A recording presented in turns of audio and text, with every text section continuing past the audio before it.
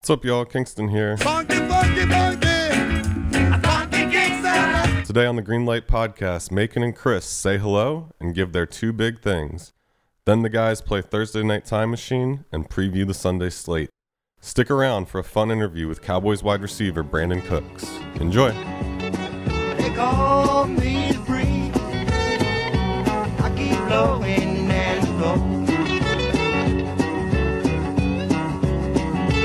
I ain't got me nobody. I ain't got me no low. I got the green light, babe. Altoona, PA. Hello. Why? Why? Uh-huh. Remember that receiver? Mark Duper? No. I don't. Tecmo. Yeah. Oh, Tecmo Bowl. Yeah, guy from Altoona. No, I don't think he has any relationship to Alrighty. Altoona, PA. Okay. I thought you were taking a side in the Sheets Wawa debate. That's the corporate home of Sheets. Oh, is that the corporate home of Sheets? Isn't that funny that everybody in Pennsylvania loves Wawa, and I don't know where Wawa is headquartered, but Pennsylvania is the home of Sheets. And I decided on my trip from the river last week when we stopped at Sheets. I didn't even know we were in Sheets, honestly. I love Sheets, so I'm Yeah. on the Sheets side of things. Yeah. Wawa apparently has its own city name. They're in Wawa, Pennsylvania. Okay, Greater Philadelphia. I understand why people in Philly go with Wawa. I was starting to make a joke that didn't come together concerning wide receivers. There You're was gonna finish it, too. There was a great receiver for the Jets named Al Toon Uh-huh. from Newport News, Virginia. Yeah, Altoona, Pennsylvania. you got it. Yeah, several famous people of varying notoriety from Altoona. I thought you were going to say several people might have gotten that joke.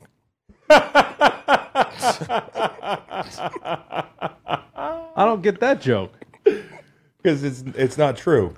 I was going to say Mark Duper, Yeah. and then I thought maybe somebody would be like, "You mean Al Toon?" Yeah, Altoon. Dolphins Super Tecmo Bowl. Yeah, but that's not the joke. The point of the joke is, Can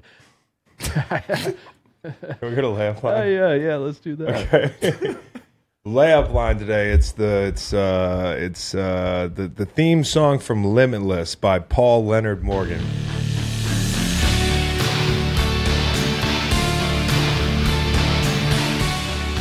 Macon, I don't know if I've told you this. I kept this a secret from you, but this is day 2 for your boy on Adderall. Wow, nice. Yeah, and so just a little background. And I know, like, sharing shit like this, some people, it's going to turn into WebMD in the comments. People are going to be like, this is what you're going to expect. This is what happened to me. It is not a well-tolerated drug. You know, like shit like that. I'm not going to listen to you. I believe medication works different for everybody. Okay, why I got here. I am diagnosed ADHD. I have struggled with it my whole life. I've done a good job of, like, I don't know, keeping the ship afloat. And, you know, sometimes you're swimming a lot harder under the surface than it appears, on the surface, that whole duck thing. So I just got tired of it. And honestly, with 3 kids now and the job needing a lot more detail-oriented attention, I said, fuck it, I'll try. You know, I got a low dose of the extended release. And yeah, for some people, this might be TMI, but I want to let you guys in on this because, like, for me, so far, so good. Are you filling out like blue books and shit? You're doing the SATs and whatnot? No, I thought, like, I woke up yesterday so nervous because part of the reason that I've always been resistant to taking, like, medication or anything like that was because I didn't want to lose, like, my true self. I didn't want to feel like I wasn't myself. And I'm also afraid of, like, seeing the world through everybody else's lenses. Speaking of that, shout out to the gal who sent us some lenses from Nashville. Jennifer, thank you so much. Thank you, Jennifer. We love you, Jennifer. Thank you. I never want to, like, get a peek into what perfect looks like and then have to lose it for some reason. Like, maybe I didn't tolerate the medication well, or, you know, I've heard that it might wear off a little bit and then you got to up your dosage. Like, I'm still nervous about all that stuff. But I can honestly say yesterday was a pretty illuminating day. It was subtle, It didn't change my personality. It didn't change who I was. Like, I don't think you guys thought I acted any differently. But like, we got focused on those game breakdowns. We got in here and fucking broke down games. You were here earlier. We got in here and broke. Well, part of the reason for that is like Tuesday's getting easier, so I'm not up till 3 a.m. on Tuesdays. You were working pretty kind. Was I kind? Yeah. Yeah. You know, I think of it like a windshield. I'm not usually kind, huh? It could be worse, let me tell you. I think of Adderall as like so far a windshield for my thoughts. You know, like it just deflects all the stuff that usually is constantly competing with whatever I need to get done. The problem with ADHD is you walk into a room and there are 14 things pulling at you. Mm-hmm. And for me, that's exacerbated because of like who I am here and like who I am at home. And just, you know, I have an inability to say no. So I always, you know, this. One day you showed me a picture and it said, you can't be everything to everybody all the time. And I was like, yeah, that's true. What's up. I'm not saying that's what made me take Adderall, but I last night got home, thought it had worn off. I went out to the porch. I had heard that Adderall negates the effects of marijuana, and I didn't even crave it yesterday because usually, you know, smoking a cone for me is a way to zone everything else out. It's imperfect. It's not the perfect way to do it, but it's worked for me. I get home and I'm like, okay, it's worn off because they say this extended release is like 8 hours. I go out on the porch at 10 o'clock to roll up some Blue Dream, and I'm hitting like half the cone, and I'm thinking, oh, fuck. Two things I realized. Number one, people might be right because I'm not high. And number two, this stuff is still kicked in at 10 o'clock at night. How am I going to sleep? Well, 2 minutes later, the buzz crept in, and it felt like I was high on HD. Like I told this to Matt last night. I felt like I've been a MacBook Pro my whole life on like 7 brightness. Yep. And they turned it up to 10. I walked in the house. I laid down with the dog, who usually lately I don't want anything to do with. And I'm petting the dog, chocolate lab by the name of Willie. I got a brown hooded sweatshirt on. And when I tell you this familiar feeling hit me, but I haven't felt it in a long time. And I don't know if it's just like the amount of things I've been juggling in my life for the longest time or my thought patterns getting to where they've gotten. But I was able to focus in on the dog. Mm. The dog was the same color as my hooded sweatshirt, and I was just checking that out. Yeah. You know what I mean? Like, I would never just check that out. Yeah. I just sat there. I had nothing. I walked in my closet, and usually my closet bothers the hell out of me. It's disorganized. The flannels are here. The suit jackets are here. It's not up to my standard. I'm constantly dissatisfied with my closet. I walked in, Macon, and I was like, I have the perfect closet. Wow. Without adjusting anything. Without adjusting anything. And I think for me, what it might do, now I understand it's the first couple days and people say like the euphoria of it wears off and all that stuff, but I'm on a pretty low dose and I'm sensitive to medication, caffeine. I can't even drink coffee. So that's another thing. This gives me the boost of energy and focus through the day. But when I got home, what I realized was it allows me to be more easily satisfied because I feel like there aren't a million intrusive thoughts. Like, for instance, why are the flannels here? Like, for instance, all your underwear is not the same. Like, for instance, there's 5 items on my dresser. They're bothering the fuck out of me. I never take care of them, but they bother the fuck out of me. They didn't bother me last night. So all in all, so far, I am hopeful that I can be like Bradley Cooper in Limitless the rest of my life. But I'm also open to change if I need to change medication, if I need to taper off it at some point. I was doing just fine before, but I do think now there's less noise in my head. It quiets your brain and allows you to see things how everybody else sees things. There's some things you might enjoy now that previously you didn't. Like for me, reading a book, I just get way too distracted when I'm not taking Adderall. And then if I take Adderall, I can focus in on it and like nothing gets distracted. I might try it, reading a book. I don't know about that. It says here constipation and decreased interest in sex. So far, not true. Okay, all right. Yeah, I took a huge shit last night. Got it. No, that's not it. Yeah. Okay, and since we're getting into our new segment, which is called Two Big Things, it's kind of like this other segment on this other show, but I figured Scott would be okay if we borrowed. We're tipping the cap. Borrowed? Yeah, well, it's a We're 2Xing it. 2Xing one Limitless. big thing. two big things. And my first big thing is this: macular degeneration. You know what that is? Eyes bad. Yeah, I'm into it. I get home the other night. My wife's vision, not as good these days. She's 37 years young. I get home, she's wearing those teacher glasses. Oh. It's so fucking hot to me. Yeah. I love her in those teacher glasses. I just have a thing for the teacher glasses. I felt like Billy Bob when he walked in that strip club across town and saw his teacher. That's how I felt when I got home the other night. So Talk about two big things, huh? I love my wife, but I hope her vision continues to decline. Wow. Within reason. Okay? Like, I want her to be able to drive the kids around and shit, but I love seeing those glasses when I walk home. That's my one big thing this week. I am pro macular degeneration.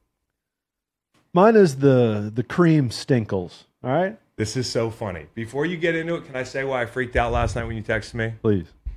What did I say to you guys when we were talking about what Macon might do today? I said he's probably going to zag on one of the uniforms that everybody loves. It's going to be like, oh, fuck the Kelly Greens. Thank God it's not the Kelly Greens. Go ahead. All right.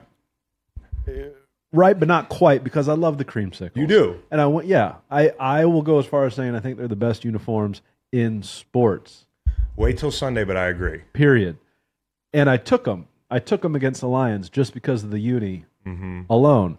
That was dumb. How could something look so good and do so much sucking? It's like these creamsicles are Corey Chase. Do you know what I mean? All right. Now, they were worn from 76 to 96. The Bucks had 2 winning seasons in those 21 years.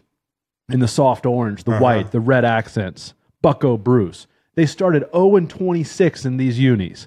They went 100-23-1 in these unis. That's 31%. Last team to wear them, 96. Listen to this. Tony Dungy, Mike Shula's the OC. Yeah. Monty Kiffin's the DC. Yeah. Dilfer, Weldon, Milanovic, quarterback room. The who's who. Or was Al Toon? Remember Eric Rett? Yeah. And are we saying that right? Because it's Yeah, I think it's Eric Rett. E-R-R-I-C-T. I think it's Eric Rett. I think it's Eric Rett too. Yeah. But I would love to talk to his parents about Yeah. E-R-R-I-C-T. Leading receiver on that team. I said receiver. Yeah. Mike Allstott. No way. 577 yards. No fucking way. 65 receptions on 81 targets. Now listen to this defense. Derek Brooks, Hardy Nickerson, John Lynch, Warren Sapp, Reagan Upshaw, Chidi Ahanatu, Oh, that's a good one. Donnie Abraham. Yeah. That club couldn't even win in these unis. Yeah, you're right. And these great unis. You're right. Not a good start for them last week. Once they lost the unis, 5 out of the next 6 years, they went to the playoffs, including a Super Bowl. They've brought them back 5 times since 96. They're 1-4 in those games, including last week against Detroit. Okay, when did John Gruden and Tony Dungy enter the picture in Tampa Bay? Tony Dungy is at least that 96 team. So I think there are some other things that occurred too, but I don't want to put it all on the uniforms. Like, I don't want to dissuade them from wearing these bad boys. They're beautiful. Well, Baker Mayfield might agree because he claimed the offense needed to play better. Yeah, no question. And we'll get to that in a little bit as we preview this. Todd this Bowles Sunday's said the action. team was a little sluggish off the bye. They Yeah. weren't blaming the unis. They lost to the Panthers in 2011, really bad Panthers team in these unis. Lost to the Saints in 2012, really bad Saints team. They got 1 win in 2009. Josh Freeman, the Creamsicles, lost 4 in a row after that. Cream Suckles. That might have been the start of the curse of the Cream Stinkles. Damn, dude. Damn. 2 big things. All right, I'll give you one more big thing. Did you hear my take yesterday? Yeah, I heard your take yesterday. I mean, I'm not totally serious, and that's the concerning thing about putting out a real good social. Like, a bunch of people that don't know you all of a sudden. I walked in yesterday, I'm like, holy shit, I got an idea. I was driving over here watching these fans at SoFi slipping all over the concourse 'cause it's soaked in beer. It's not a safe playing surface. We need to talk about playing surfaces. But we also need to talk about an opportunity for the NFL to turn adversity into an opportunity, which is, of course, the oldest trick in the book. If you can do that, you got a whole nother revenue stream now. And of course, if you didn't hear the social and you only listened to the podcast, this was my take. Get these fans an outlet. Send them to the corner of the stadium. It could be the FanDuel cage, whatever it is, and have them fight. Now, 16-ounce gloves, Megan. I don't want anybody getting hurt. I don't like seeing the blood in the stands, all that stuff. But fair fights, one-on-one, we can bet them somebody in the comments of my Instagram post said yesterday, this isn't ancient Rome. We don't need this shit. Well, are you speaking for the other 175 people who commented? Because you're the only one who doesn't like this idea. This idea is a stone cold lead pipe lock for another stream of income for the NFL, as if they need more. I think it'd be way more palatable for people than Taylor Swift at every game. Let's make a run at this thing. And nobody gets hurt. They're 16-ounce gloves. They're like the big boys. Macon, I know you hate fighting. Don't you think from a business model perspective it's actually a good idea? Yeah, for sure. And it decreases liability because we are having people die in these stands. No question. Due to fights in these stadiums. No question. So yeah, I think it's great. What are the stakes? Winner, loser? Loser has to leave? I think it's pride. Maybe you side bet your own fight. Or yeah, loser has to leave the game. Yeah. That's a good one. Yeah. Loser has to leave the game. And if you fight in the stands and you don't fight in the MGM cage at Joe Robbie Hard Rock Stadium, you have to relinquish your rights to go to any pro sporting events in the United States ever again. Ever again. Ever again, dude. If you fight in an NFL game, honestly, like I understand people getting fights. Fights have been happening. And on a serious note, because it sucked yesterday, because I think like once like ML football or what's that account? Yeah. JPA I football. think. Once JPA football came out with the tweet, I was like, oh, here we go. They don't even share the video. They just quote me. And it makes me sound like this bloodlusting meathead. And I'm just trying to have fun with it. But these fights have always happened. And I think it's almost like anything in society. Yes, the world is getting worse. Incrementally, every year it's getting worse. People are losing their fucking minds. But stadium fights, when I was a kid and my parents, my dad played for the Raiders, my mom would be careful about bringing me to that stadium, to Oakland Coliseum. I mean, certainly we weren't going in the black hole, but even going in the stadium and sitting anywhere, it's like pick your poison. Like which section, they all have their pros and cons. You're probably going to see some violent shit.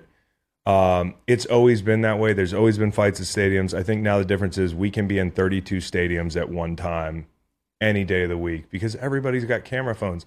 And this shit sells. Like a month ago, people were like, I love this shit. But a guy died, which has always been a possibility. And it's actually happened before at like baseball games and stuff like this. People are fighting at non-contact sports. I think people just decided we had one of these like come to Jesus moments where people like read the room, a guy just died, we can't share this footage anymore in a positive manner. Now what the aggregators are doing is they're sharing them as they were a month ago, but saying we can't have this anymore. They're still getting the clicks. So I think people are like clutching their pearls over this stuff. It's terrible. I don't want these people in the stadium, but it's always been going on. It's organizing the chaos, really. Yeah. Because it's been happening forever. My first game at Yankee Stadium when I went in, guy getting his head bashed against a pole. I think on the way in, we saw someone get stabbed in the neck with a fork, too. So A fucking fork? yeah, like things happen. Let's organize it. Let's Let's organize it. Let's control it. Let's streamline it. Let's profit off it. And somebody, the guy who was like, this is an ancient Rome. I'm like, buddy, have you looked around at like what's making money right now? We've got YouTubers fighting. Mm-hmm. We have the rough and rowdy barstool stuff. We have a bloodlust for MMA. Like lately, people are into this shit. So it's going to move the needle. It's probably never going to happen. The NFL's never going to do it. But at some point, they said gambling wasn't a possibility. Now they've leaned fully into it. I think by 2030, we have cage matches in some dystopian NFL future. Well, you remember Prohibition? Yeah, dude. Now we have beers. Exactly. And that's really fueling these fights. Yeah. So, Three big things. three big things. Oh, I got one little thing one for more you. big thing. I got one little thing for you. Okay. Shane Beamer. Yeah, I heard about this. You sent me the Feinbaum clip. Pick on somebody your own size. You know, Shane? Shane's a little guy. What did he do? He kicked something? He kicked a Gatorade cooler, broke his foot. Shit. That's too bad. Soak that in some mayo. That's right. Last big thing, softball team. I know we put a moratorium on talking about it with you in the chair, but Ed. softball champions.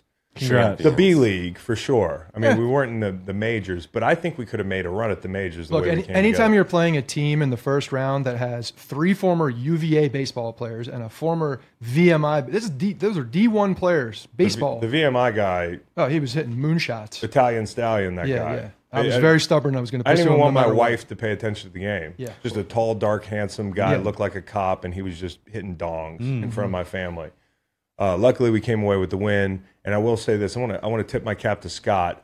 I got out of the way like a team player and said, "Hey guys, I'm not helping us on the mound right now. I had some good starts, started walking people, but I want to say this: the outfield hates me because they were playing for Scott. Aiden was like he was like Willie Mays out there. Reed was making athletic catches.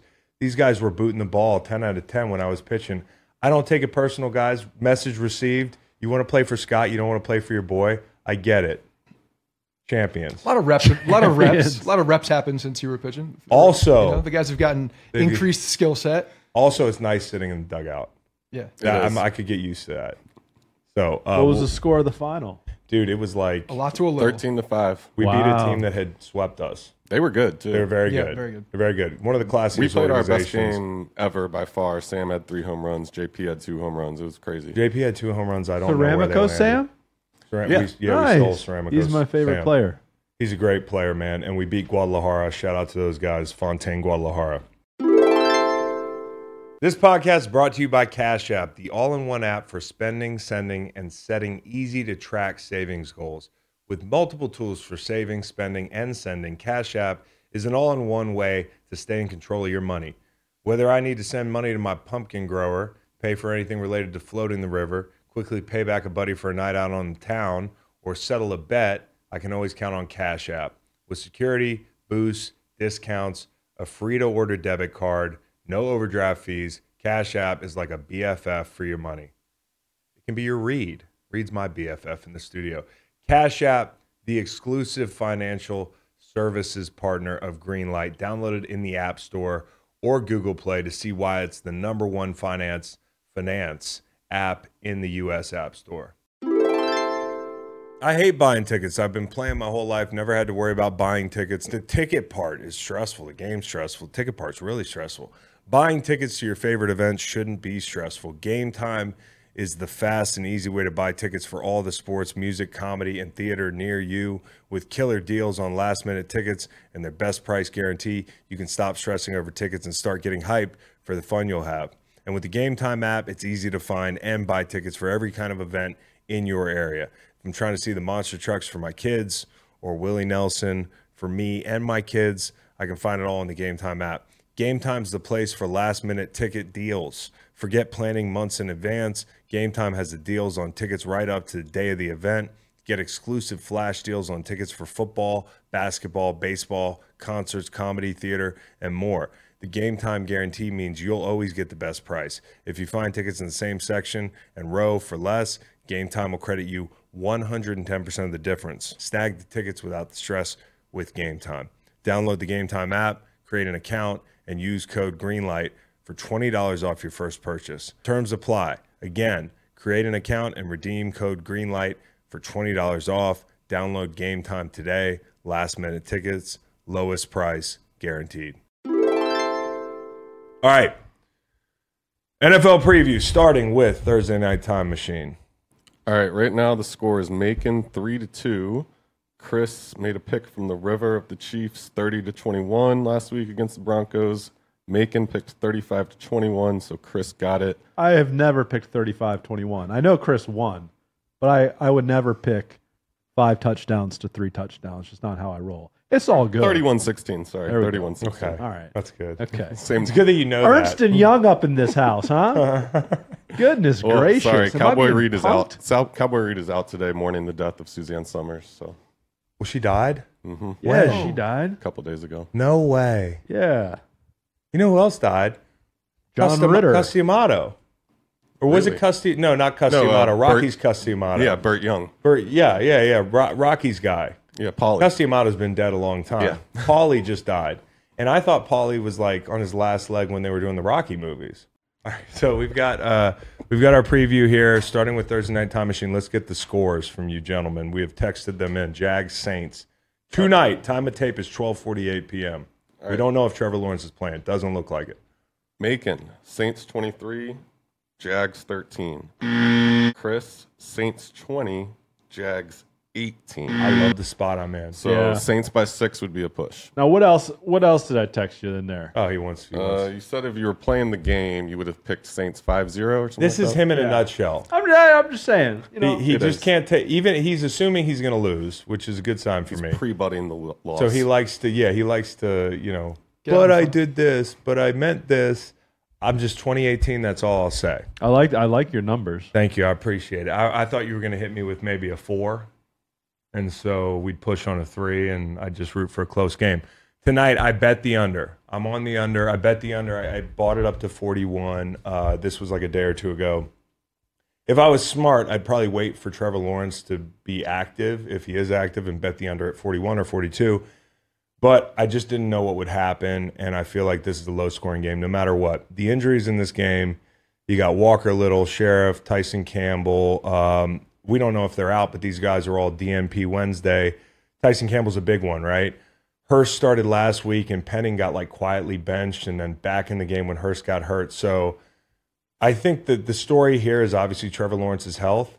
He said he was optimistic this week, which means absolutely nothing. If I'm hurt, I'm saying I'm optimistic. If I'm playing, I'm saying nothing. CJ Beathard's the backup. I've seen a few of CJ Beathard's games. I like CJ Beathard. I think he can make it competitive, but Doug's been leaning on the run game, which is interesting to me. Top 5 in attempts, not very efficient there. One thing to point that out would be 6 in yards after contact, but 23rd in yards before contact. So 15th overall, despite the commitment. Saints are a top 10 rush defense. This is where it's going to be won and lost. I think getting the ball on the perimeter for them. We'll see how that played out if you're listening Friday morning. But on a macro level, I just want to talk about the Saints offense real quick. I'm going to take my glasses off because this is a serious part of the pod. Whoa, that was fucking cool looking through those glasses for Yeah. a while. Damn. The Wow, these are really good yeah, glasses. they're dope glasses. The Saints offense, man. The first thing that jumped out to me, and we were looking at this, me and Nolan, 30th in motion. Okay, and in general, look at the top 10 in motion usage in the NFL. I mean, it's not so much the teams. They're really good teams up there. And then there's the Patriots. But generally, you've got McDaniel, Reed, Shanahan, McVay, Smith, Munkin, Slowick, Ben Johnson, Kellen Moore. Those are the guys in the top 10 when it comes to motion. So, I don't know what the opposite of a canary in a coal mine would be, but in a good way, if you're like a canary, flying high in a blue sky. we're out of the coal mine. Yeah. So this is a situation where you look at the teams in the NFL that are using motion. I've complained about the Eagles not using motion. They're still very good offensively. But Carmichael, if you talk to Saints fans right now, and I know you guys are listening, you guys and gals, you've had enough of this guy. And it does feel like they're running an offense from 2006 or something. I don't know. I know it's West Coast. I know you've got some issues up front. But the red zone and drive killers, I watched Houston in plus territory when they played Houston. The minute they got in plus territory, no answer for the blitz, no hots. The spacing is fucked up in their passing offense. I mean, they are spacing for an athletic quarterback who can tuck it and run when you see man looks. They're spacing to clear people out. It makes no sense to me. We've complained about this all year. It'll be interesting to see how it plays out tonight because I think their one hope is to block up this front. If they can get it, Josh Allen blocked, there will be some shots. And Jags run a lot of cover 3. You got to take your shots, okay? The seams, the corners, and Carr, man, in general. We'll see how he plays tonight, but he has not played well in the pocket with pressure. He's got happy feet. And this is kind of a poorly constructed offense if this is how he's going to play because there will be pressure. And as good as Loomis has done in drafting big bodies, the hog mollies, Penning is a miss. Nothing personal to the kid. That's I know a he's painful physical. miss, It's a considering painful what they miss. gave up. It's a painful miss. So, especially when you're bringing in a veteran quarterback and you want him to be upright and protected, and he can't really move. I mean, he's athletic relative to, a lawn deer, but he's not some fucking Dak Prescott kind of guy back there. So, Sunday slate. Sunday slate. We got to tear it up. So we got to tear it up. We went with what? Denzel Washington films. Yeah, Matt was like, maybe we could do movies tomorrow. I'm like, that's going to be a lot of movies to choose from. It's still a lot of movies to choose from. And it's also hard with Denzel. He's got like 45 movies, as you point out. But like, it's hard to put something in the middle tier because even his middle tier is really good, right? Like, Yeah. the third tier was pretty easy for me, but the first tier easy as well. The middle's tough. So when we get there, I'll let you know. But last week, I really liked y'all's call on boats. And I just want to point this out. You made tugboats mid-tier. I appreciate you guys giving tugboats some love, but they should be top tier. I'm a big tugboat guy. When I heard the pod, because I listened to the pod, Thanks. it's you guys talking about tugboats being the O-line, D-line of the boat kingdom, dude. They do the dirty work. That's it. Who wants to pull that mega yacht? Right. You know, he's getting all the glory. Yep. You know, fucking, it's some hot shot quarterback. This is, All right, but they do have these vessels yeah, that literally like a fighter jet can land on them. aircraft carrier. Yeah. So maybe better. Is that what you put tier Yeah, one? yeah. Okay. Yep. And did you put Titanic tier 3? Pumpkins were tier Oh, 3. you gotta be kidding me! I hadn't sank yet. Yeah. Oh fuck! You just looked uncomfortable. It was uncomfortable. Not the most comfortable boat. I'd rather be in a tugboat. All right, tier 1. I put tier 1 as Flight and Training Day. Those are my two favorite Denzel movies. Great That's my choices. tier 1. What'd Great you guys go choices. with? I went with Unstoppable, which is incredibly underrated. Oh One of yeah, the best Rosario movies. Dawson. Yeah, train out of control. It's great. The train is out of control. It's speed, but with a train. Yeah. So it's faster, Better. but it's not hotter. Rosario Dawson is elite, Yes. but she is not 96 Sandra Bullock. She's not 1996 Sandra Bullock. I'll give you bro. that. I don't know that I've seen any of these films. Probably not. Respectfully, I'll go 93. Julia Roberts, Pelican Brief, huh? You put Pelican Brief one? Okay. It's a good one. It's a good movie. Haven't seen the movies. You haven't seen a lot of Denzel movies. Nah. That's wild. Go outside some. Like Inside Man, I think I've seen. You're Inside Man. So it makes sense that you've seen Inside Man. There are better Denzel movies, I'm telling you. I just look for titles. I'm like, Inside Man. Yeah, you're like, that seems suits awesome. me. Yeah, I'm like with that. All right, so Dolphins at Eagles. Dolphins Sunday at night. Eagles. Eagles favored by 2.5, 52-point total. Oh, I got like a whole intro here. go ahead, intro us in. God damn. All right, so the Dolphins are at the Eagles. No, I'm just playing. It's Sunday Night Football, all right? Both teams are 5-1. Holy shit. And the team in the Kelly Greens favored by 2.5. This is, and I need to get on betting the Eagles because that line is moving the Eagles' way. And I'm just going to say this outright. I'm going to start giving you guys some leans on these. These aren't locks. These are leans, although I could have given the Eagles out as a lock because I feel very good about this. And I feel good about the under. Okay, and yeah, I am biased. Absolutely. You're the Undertaker. I'm the Undertaker. That's what I do.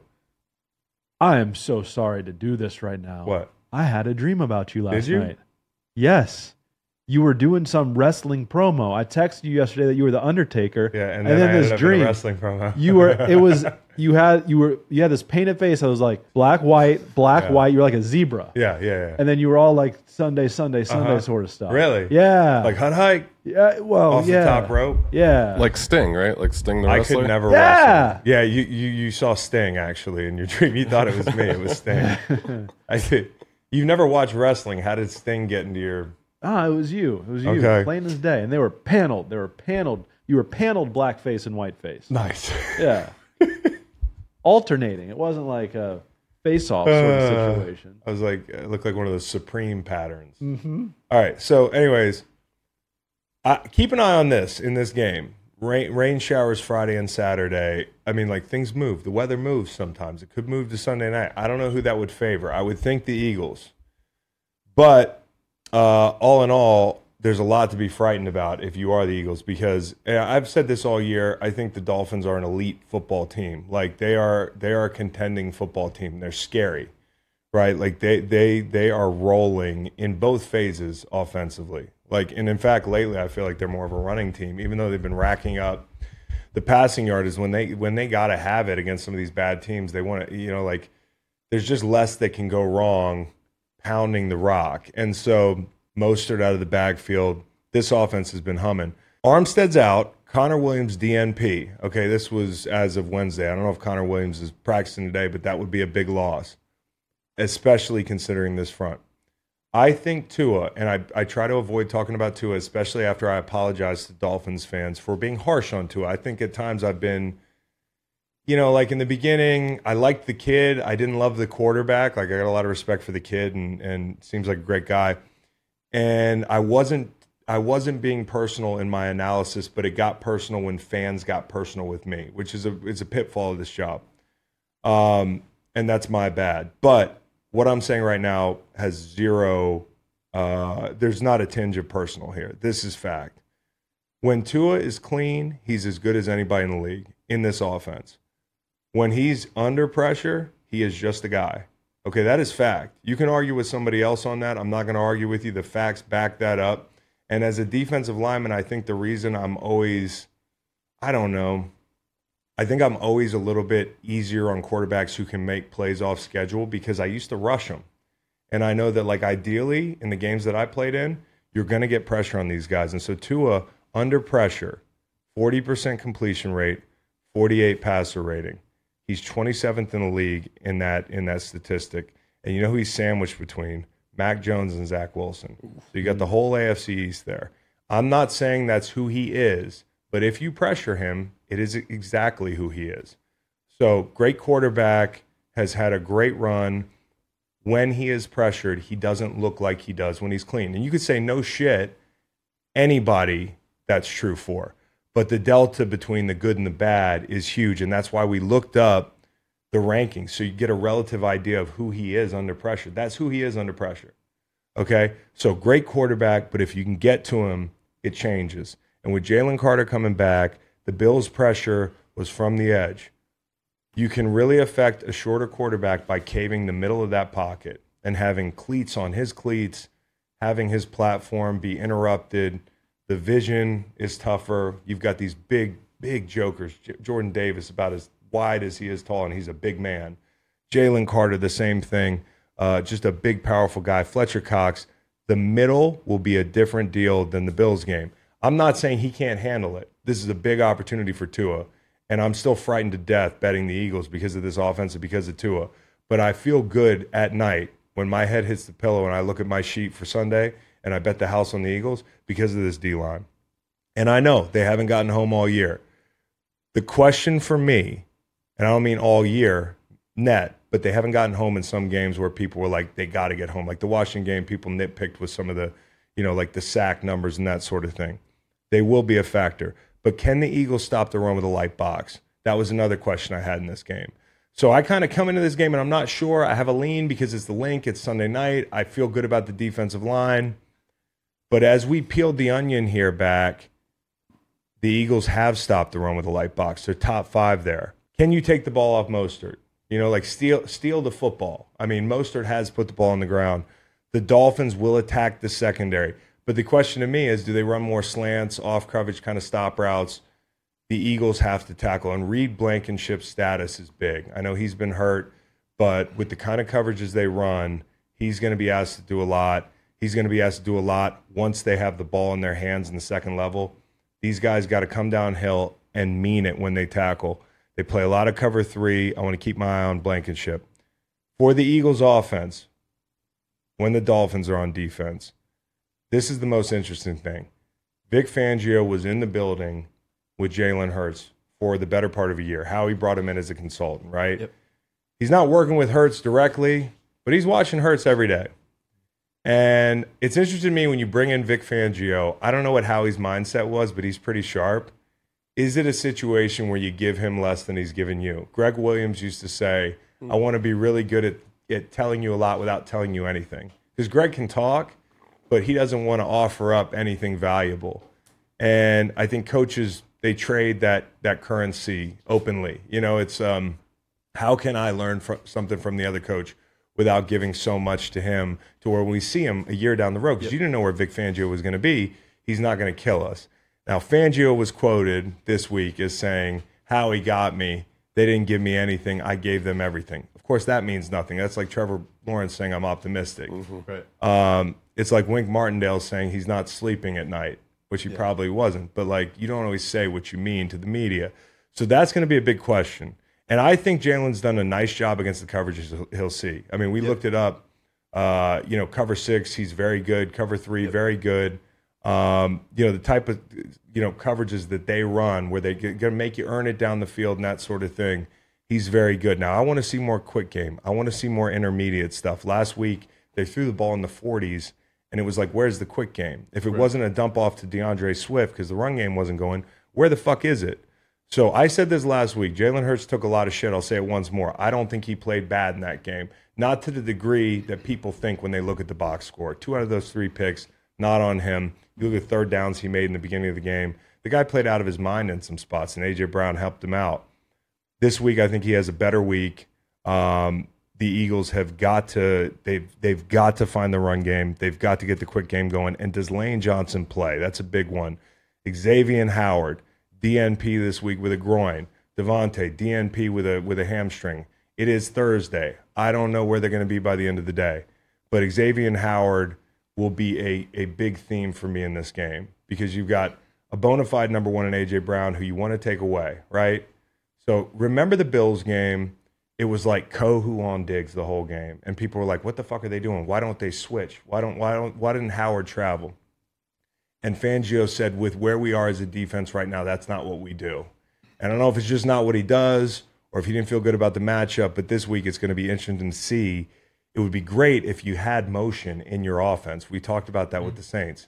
Eagles are like 32nd in the league. Why don't they?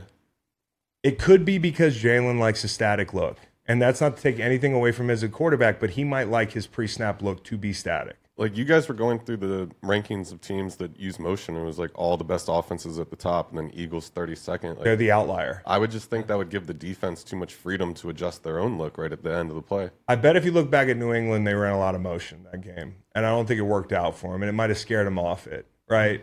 So I'm not sure, but I kind of feel like he likes things static. If Kohu's in the slot, you got to take advantage of the size mismatch. I think Goddard's a great player. Get him the ball. Eli Apple on number 2 is huge. So I think this is going to be a really interesting ball game. It's a big test for Miami. If you look last year at what they did in primetime games, and these are, again, the facts. This is what – Miami's a contender. They're scary, right? But sometimes when they play a better team, the offense isn't as scary. I'm just like last year, Cincy, 15 points in primetime. Obviously, Tua got hurt in that game, but they didn't have it rolling before he got hurt. Pittsburgh, 16 points in primetime. Chargers, 17 points in primetime. They played great against the Bills, an opponent they knew. They came back. They played even better under the lights up in Buffalo. If you count the San Francisco game, which was a 405, 425, big spot game, 17 points. So all I'm saying is if the Dolphins want to go where I think they're capable of going, this is the game they have to answer the bell. Because so far they haven't done that in these big primetime spots. And this is going to be Link. It's going to be rocking. I think it's going to be a tremendous game. I do lean Eagles. I like the under. Eagles -1 in turnover differential, in large part due to last week, 4 of them. Dolphins -4. Eagles have the second-ranked offense at 395 yards a game. Dolphins are number 1 at 498.7, 103 yards clear of number 2. And they're both so good, and they both can pound you, and they can air it out. And they're 2 of the teams that have the most complete offenses in the league, right? So, and they do it very differently. Like their run concepts are different, their personnel is different. You know, the Eagles' offensive line, you take that 10 out of 10, right? And that shows in the run game. But the Dolphins have been able to figure out a way. McDaniel has done a great job of, without adding a ton of pieces. He has added pieces. But this year in the offseason, they were like, let's fine-tune who we are. And I think they did it without changing personnel. And I really admire him as a coach, and I think they're doing a great job. Philly fans could have a dilemma for themselves on Sunday night. If Game 6 happens in the NLDS, they'll be playing at Arizona at the same time. That's going to tell you a lot, bro. CS. NLCS, thank you. That's going to tell you. They'll tell you.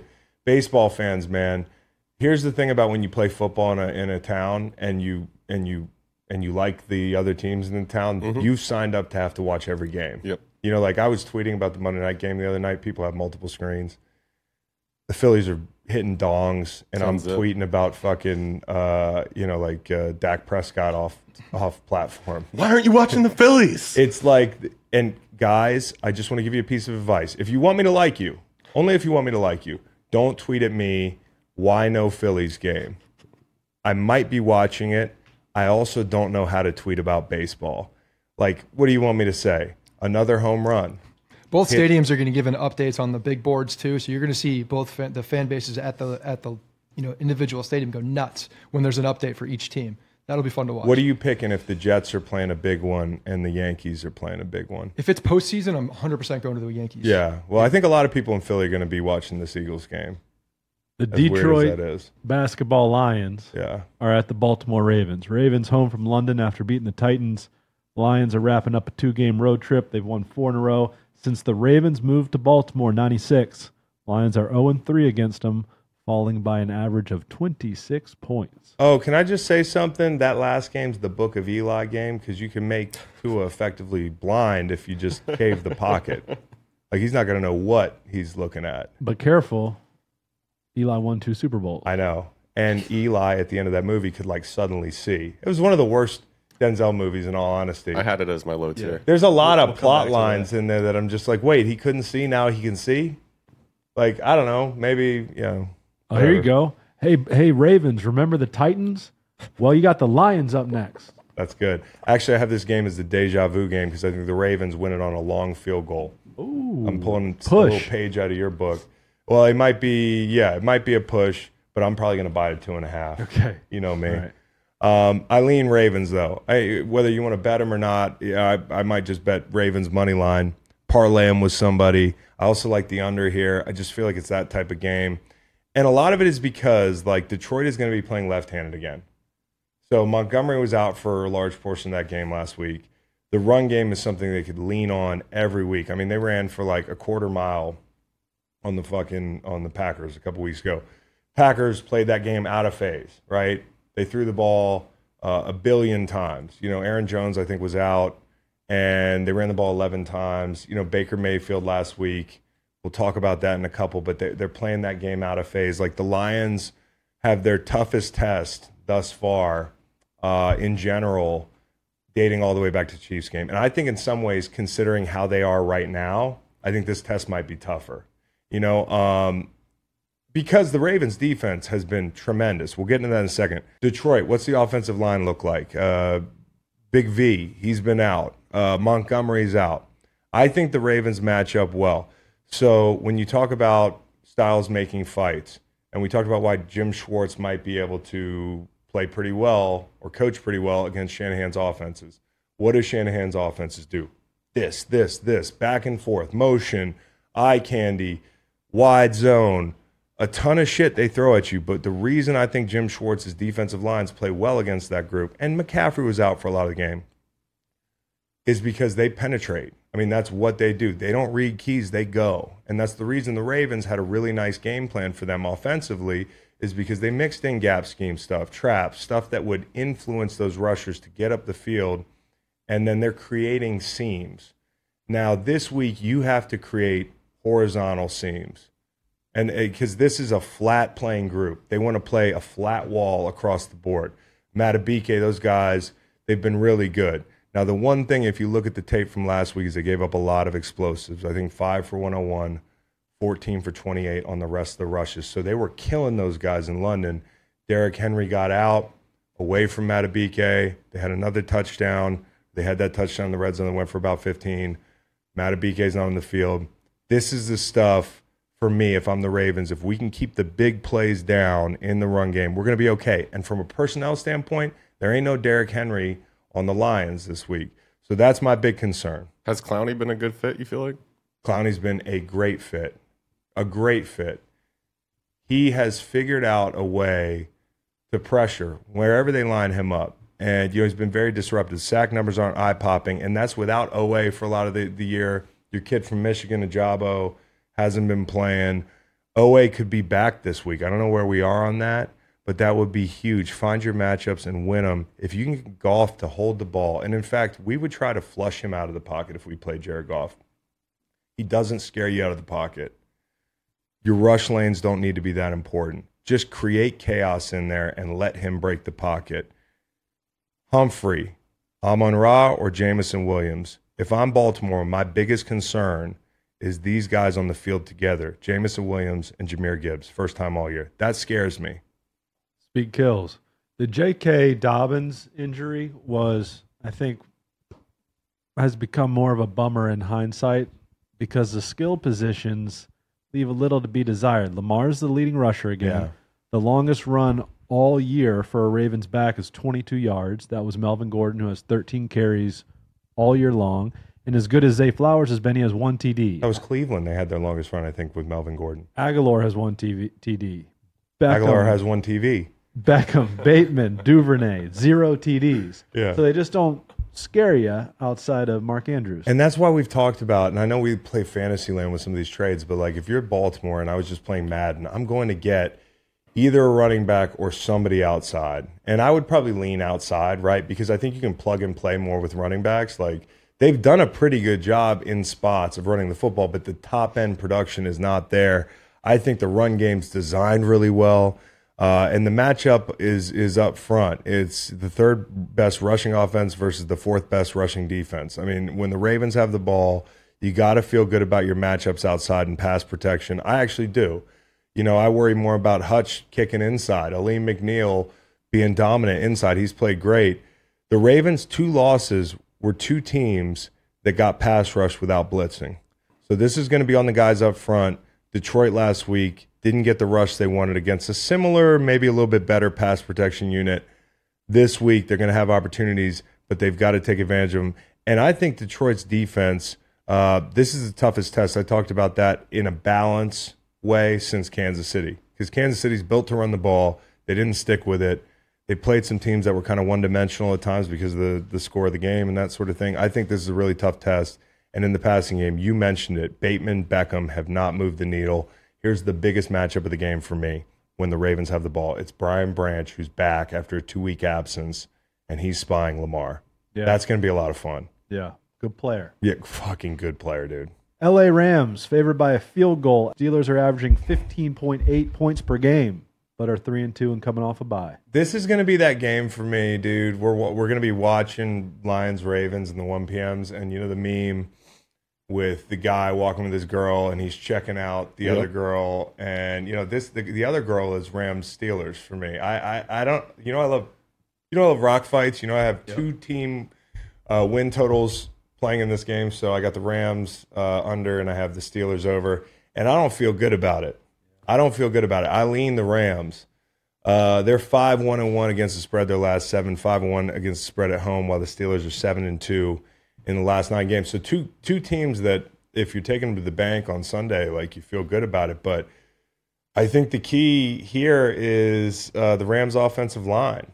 Like, how do they hold up? They've held up better, right?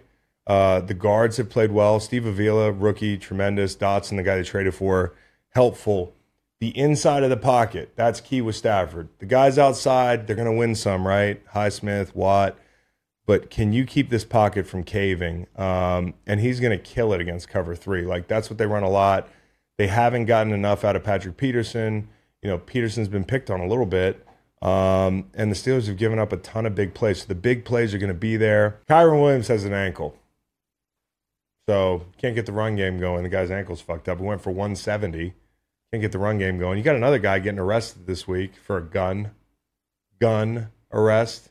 Like, keep it together, Rams. They've actually played pretty well defensively, by the way. I got to say that. Like, hats off to their defensive secondary. You hadn't heard of a lot of these guys, but they played a sneaky amount of ball together. And, you know, they're stepping up. They still have Aaron Donald. You got to keep the big plays down. And for the Rams, the middle 8, we talk about this all the time, the 4 minutes before the half, 4 minutes out of the half. They struggled all season to keep teams out of the end zone before the half, allowing people to kick field goals, missing field goals. This last week, they had a really strong finish to the half. They hit a shot, set up a touchdown. Like, that's going to be something in a low-scoring game. The middle of this game, whoever plays the best going into the half and out of the half will win this game, in my opinion. And we had McVay on Inside the NFL this week. He was great. We got to interview him. One of the things that came up is he's expecting. Right. Yeah. Might miss the game. Right. And if he misses the game, I don't know. Now, of course, he joked that his kid's going to be disciplined. He would never come during a football game. If anything's going to come early. But you've got Mike Tomlin off a bye, which I don't know what the statistics Looking are to there. Adderall for that Huh? particular issue. Which one? Coming early. Yeah, coming early. Yeah.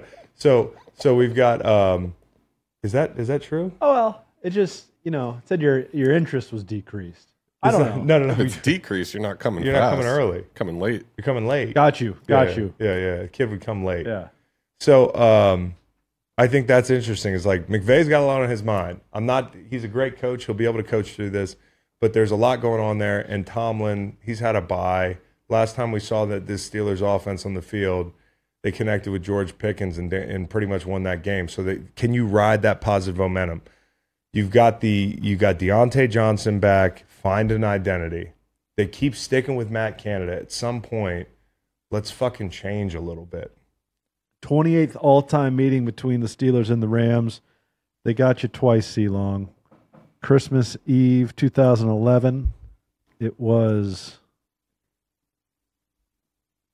27-0. Yeah, I know, dude. And that game kills me because I'll never forget this game. I had 13 sacks. My dad had In one game. That's got to be a record. No, that was the Saints game. I had 13 sacks on the year. It was my best year, and everybody reminded me all week that me and my dad were tied for the best marks of our career in one season. And we get out there in the first quarter, and I dog the tight end, and I end up on Charlie Batch's back, and I missed the fucking sack, dude. I just missed the sack. Could have had 14. The whole thing. I don't remember the score of the game. That was par for the course for us. Charlie Batch. That's a name. 27-0. And then the second time we played was like 2015. I finally got Big Ben. I had fantasized about rushing Big Ben because every time I see him, he's just extending plays. They got the ball out in 2.1 seconds that week. That game was 12-6. 12-6. Can we call this the equalizer game? Aaron Donald seems like an equalizer. Oh yeah, no question. Put him in a fucking grocery store with a nail gun. Is that movie? Yeah. Yeah. 1, 2, or 3. All good. Yeah. The Los Angeles Chargers at the Kansas City Chiefs. Chargers have played the Chiefs well in the Herbert Mahomes era.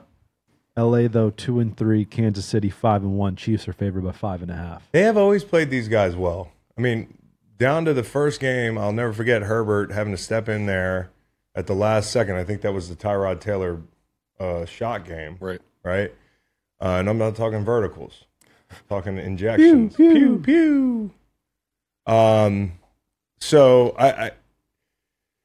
the Chargers' backs are against the wall, man. Like, the vibes there are incredibly low. You can just tell Herbert's worst game last week. That was such a big game for them. And I'm a big Herbert fan, but I don't attach my ego to like a Justin Herbert take. The guy stunk last week. He stunk. I think he's much better than that. I don't want to give him excuses. He did keep the Taylor Basati thing under wraps. Like maybe 2 years now he's been keeping it under wraps. He's been getting some wins. He can hide an injury. So I don't know. He had the like I said, the non-throwing hand thing. I asked Jay Cutler this week on set of Inside the NFL, like, does that affect a quarterback at all? He's like, nah.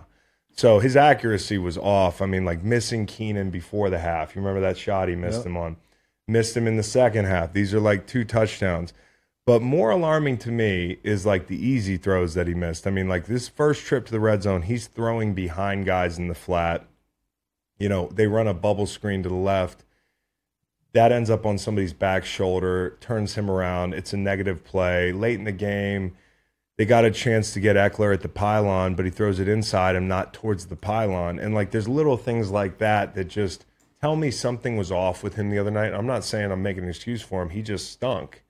Even the ball in the end zone to Palmer, I think it was 4th and 1, has to be out in front of him. You give Deron Bland a chance there. And I don't think, Herbert as a pro has been wildly inaccurate. I also don't think he's been wildly unclutch. When you look at game-winning drives, he's up near the top. Now, part of that is a product of taking over the Phillip Rivers mantle, right? Like, you are now that guy that I'm watching on Sunday in the 4 p.m. slot, like just running for your life. Playing from behind a lot. And I don't think it's him, but it was him last week. There's no way around it. You got to win games like that. You got to get people off you. You're a fucking small market team. I know it's LA, but you're a small market team. because every time you play at home, you got to go on silent count. I heard from people at that stadium that it was so fucking loud you couldn't even hear yourself think, and it's the Cowboys. You know, it's the Cowboys fans. When we played them at the StubHub Center or whatever it was a couple years ago outside there, I was like, we filled it up. It's a 25,000 seat stadium. The Eagles fans are an anomaly. That trend has continued. And so when you get in this national spot against America's team, even if they haven't done dick lately to have that title, you have to take advantage of that opportunity. And he did not. He did not. So I'm not going to kid glove him. He's got to play better. I'm a big fan of his. The offensive line, now that I've tarred and feathered Herbert, they stink right now. I mean, they stunk last week. I mean, Micah Parsons is on him fast. And when you look at time to pressure on sack plays, the Chargers take sacks quicker than anybody in the league but one team. Who do you think that one team is? New York or Washington? It's in the right area. New England. New England. So it goes New England, then the Chargers. And that's like a metric to me that says the offensive line is not playing well. And when it's bad, right? Like time to sack, that's pretty quick. Like it's a jailbreak back there at times. And so I'm not absolving Justin Herbert. Again, let me say that again, because some of you people are very emotional about quarterbacks, the ones you hate, the ones you love. He's got to play better, but the offensive line has to play better. And where's Quentin Johnson, dude? Yo, this could be a TCU receiver deal. Jalen Rager, Yeah. taken right after him. In this draft, it was a similar deal. Who's going to do the CJ Stroud thing and break the curse one day? I don't know. They had Quentin Johnson was taken 21st. Zay Flowers was 22nd. Jordan Addison 23rd. Yeah, that's kind of wild. I saw a clip today of A.J. Brown talking about, he was on Bussin' with the Boys, and they were asking him about the night he got drafted. I forgot about this. The Pats took N'Keal Harry. Oh. A.J. Brown grew up a Pats fan. I mean, it's just wild, dude. Mike Williams is out. Lindsley's out. So there are injuries. There are reasons. I don't think he's playing on some great team, dude. And when you look at the defense, it's even worse in a lot of ways. But the Chiefs, Andy Reid, off a bye. Now, this is a mini bye, so don't quote me here, but off a bye. Off a sluggish-looking effort. No question. They're gonna be humming at home, 24-7 off the bye. Chiefs of the New England, man. Mecole Hardman coming back. Frank Clark took a physical this week. And I think the Mecole thing is as much an indictment on your guy, Tony, who I've been wrong on. I would have given him a second chance. I would have signed up for what the Chiefs signed up for. I think the top-end ability is, like, really tantalizing. But he's just continued to be kind of a guy who doesn't pay attention to details. Yeah. I mean, giving up the football, dropping balls, like, he's just not dependable. They have a lot of duplicate parts too. It seems like those number 3 wide receivers that do things in the slot that have quickness but don't really stretch as much. So I don't. It's when you see Hardman come back, like it's probably a really good fit. He knows everything. He plays that. He's dependable. And y'all didn't get anything out of Hardman. By y'all, I mean the Jets. He got beat by an undrafted rookie. Yeah, so I really feel good about this addition. I'm sure he's happy to be there. Travis has really hurt these guys, okay? And you'd think Derwin James would negate that. That's your best player defensively, and he's like the kind of guy that you sign or draft to take care of a guy in division, and it hasn't worked out that way. The Chargers have stopped the run, but I'll say this. You get these guys in 3rd and long. I read an Athletic article this morning by Daniel Popper. Shout out to him. Chargers are one of the best 3rd down teams in the league. This is a quote from, basically Brandon Staley, and I'm paraphrasing it, at 33% conversion rate defensively. But when you adjust for penalties, you know what's coming. They have 10 on 3rd down. They're bottom half in the league. So including penalties, we call that a true conversion rate. They've allowed conversions of 8 of 12 on 3rd and 11 plus. So if you play really well on 1st and 2nd down, you can't even cash in on that because they've sucked in these 3rd and long situations. And nobody makes chicken soup out of chicken shit better than Patrick Mahomes on 3rd and long. So, like, even if you get in 3rd and long, 67% conversion rate, true conversion rate. No other team is above 43%. If you go back to last year, they're still bottom of the league. They're worst in the league since Staley took over in this very specific subset of data. if you stop the run, the payoff has to be 3rd and long. And Bosa's been hurt. That's a big deal. It's just Khalil Mack and the rookie and a couple guys out there. They're just not, they don't scare you. All right, let me take you out of the all-22. Yeah.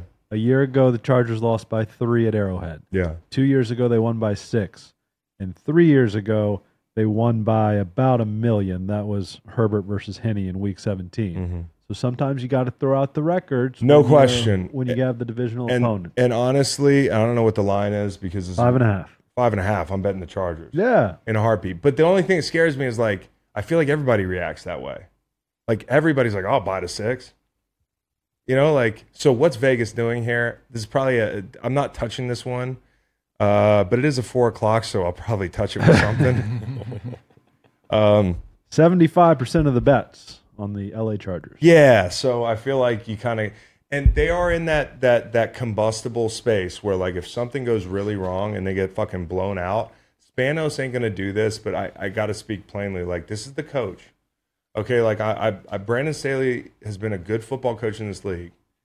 That's why he became a head coach. I got a lot of respect for him. I don't want my analysis of his tenure in the Chargers to seem personal, but like, this is a team that I've wanted to see take the next step, and he has failed to do that. And, you know, Justin Herbert didn't play well the other night, but he has not been the problem on this team. Every year, Staley's name is brought up in this regard. You know, he's always being looked at because of decisions that are made, or just, you know, the defense not playing well. When you're a defensive head coach, you trade for a guy who's back in New England right now. You give up capital for him. You get nothing out of him.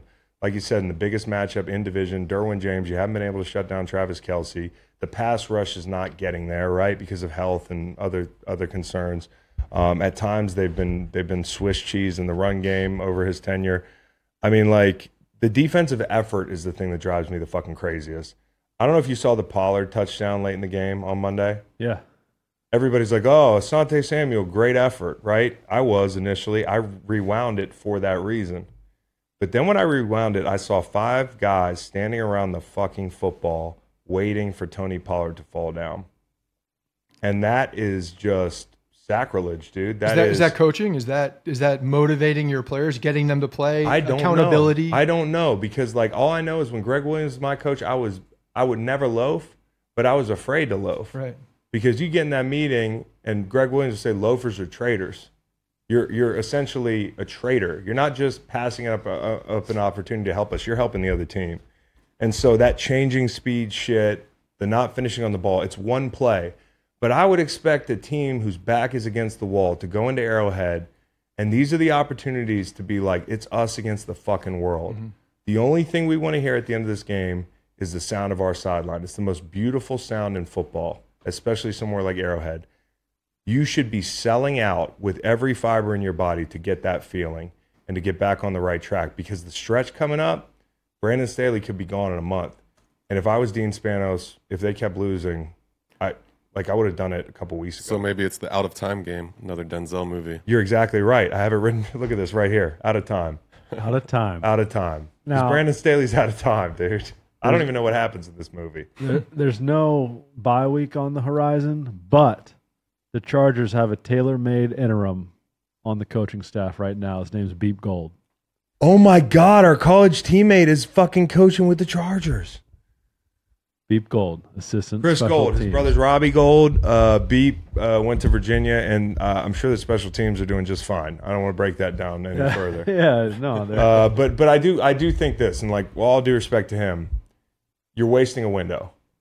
You're wasting a window. It's just, you get this opportunity once. They're wasting it.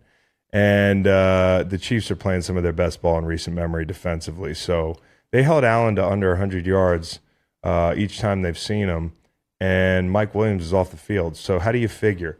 The only hope for the Chargers, in my opinion, is hurting them against the blitz. Spags gets a little horny. Herbert, he went 34 of 40 for 317, 3 touchdowns, no interceptions against the Vikings and Flores. Different personnel, same thing. Heated him up.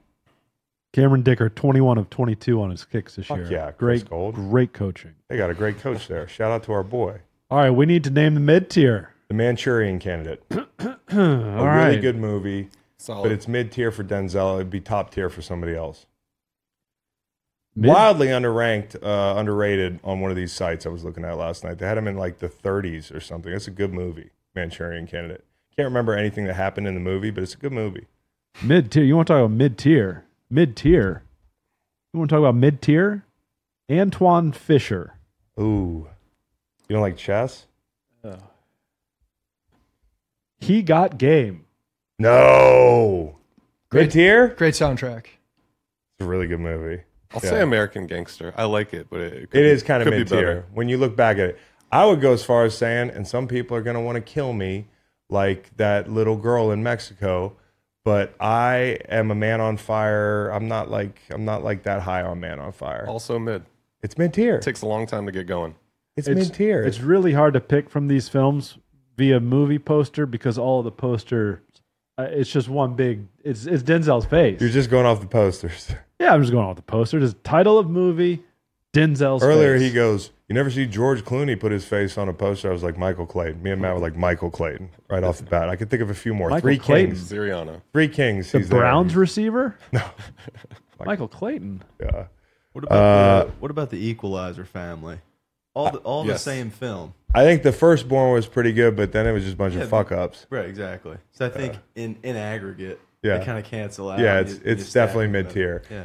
Equalizer 3 is the type of movie that my dad's like, I wouldn't see Equalizer 3, pretty good. My dad, like movies, just I saw it. he's been traveling to the West Coast for so long with a DVD player that he'll watch anything. I like anything. your dad's taste in movies. It's pretty. It's eclectic. It's eclectic. All right. Deer Hunter, guys. It's a rainy day. We've got kids age 7 to 17 in the house. Let's watch Deer Hunter. You guys want to watch Gather the Lawrence of Arabia? Come on, Dad. All right. First of 4 in the Manchurian Candidate We'll tier. move through the Manchurian candidates a little faster. The Atlanta Some good Falcons games. are at the Tampa Bay Buccaneers. It will be October 22nd on Sunday, and it will be just the second true road game for the Falcons. Bucs look to bounce back after losing to the Lions last week, 20-6. I love the Bucs.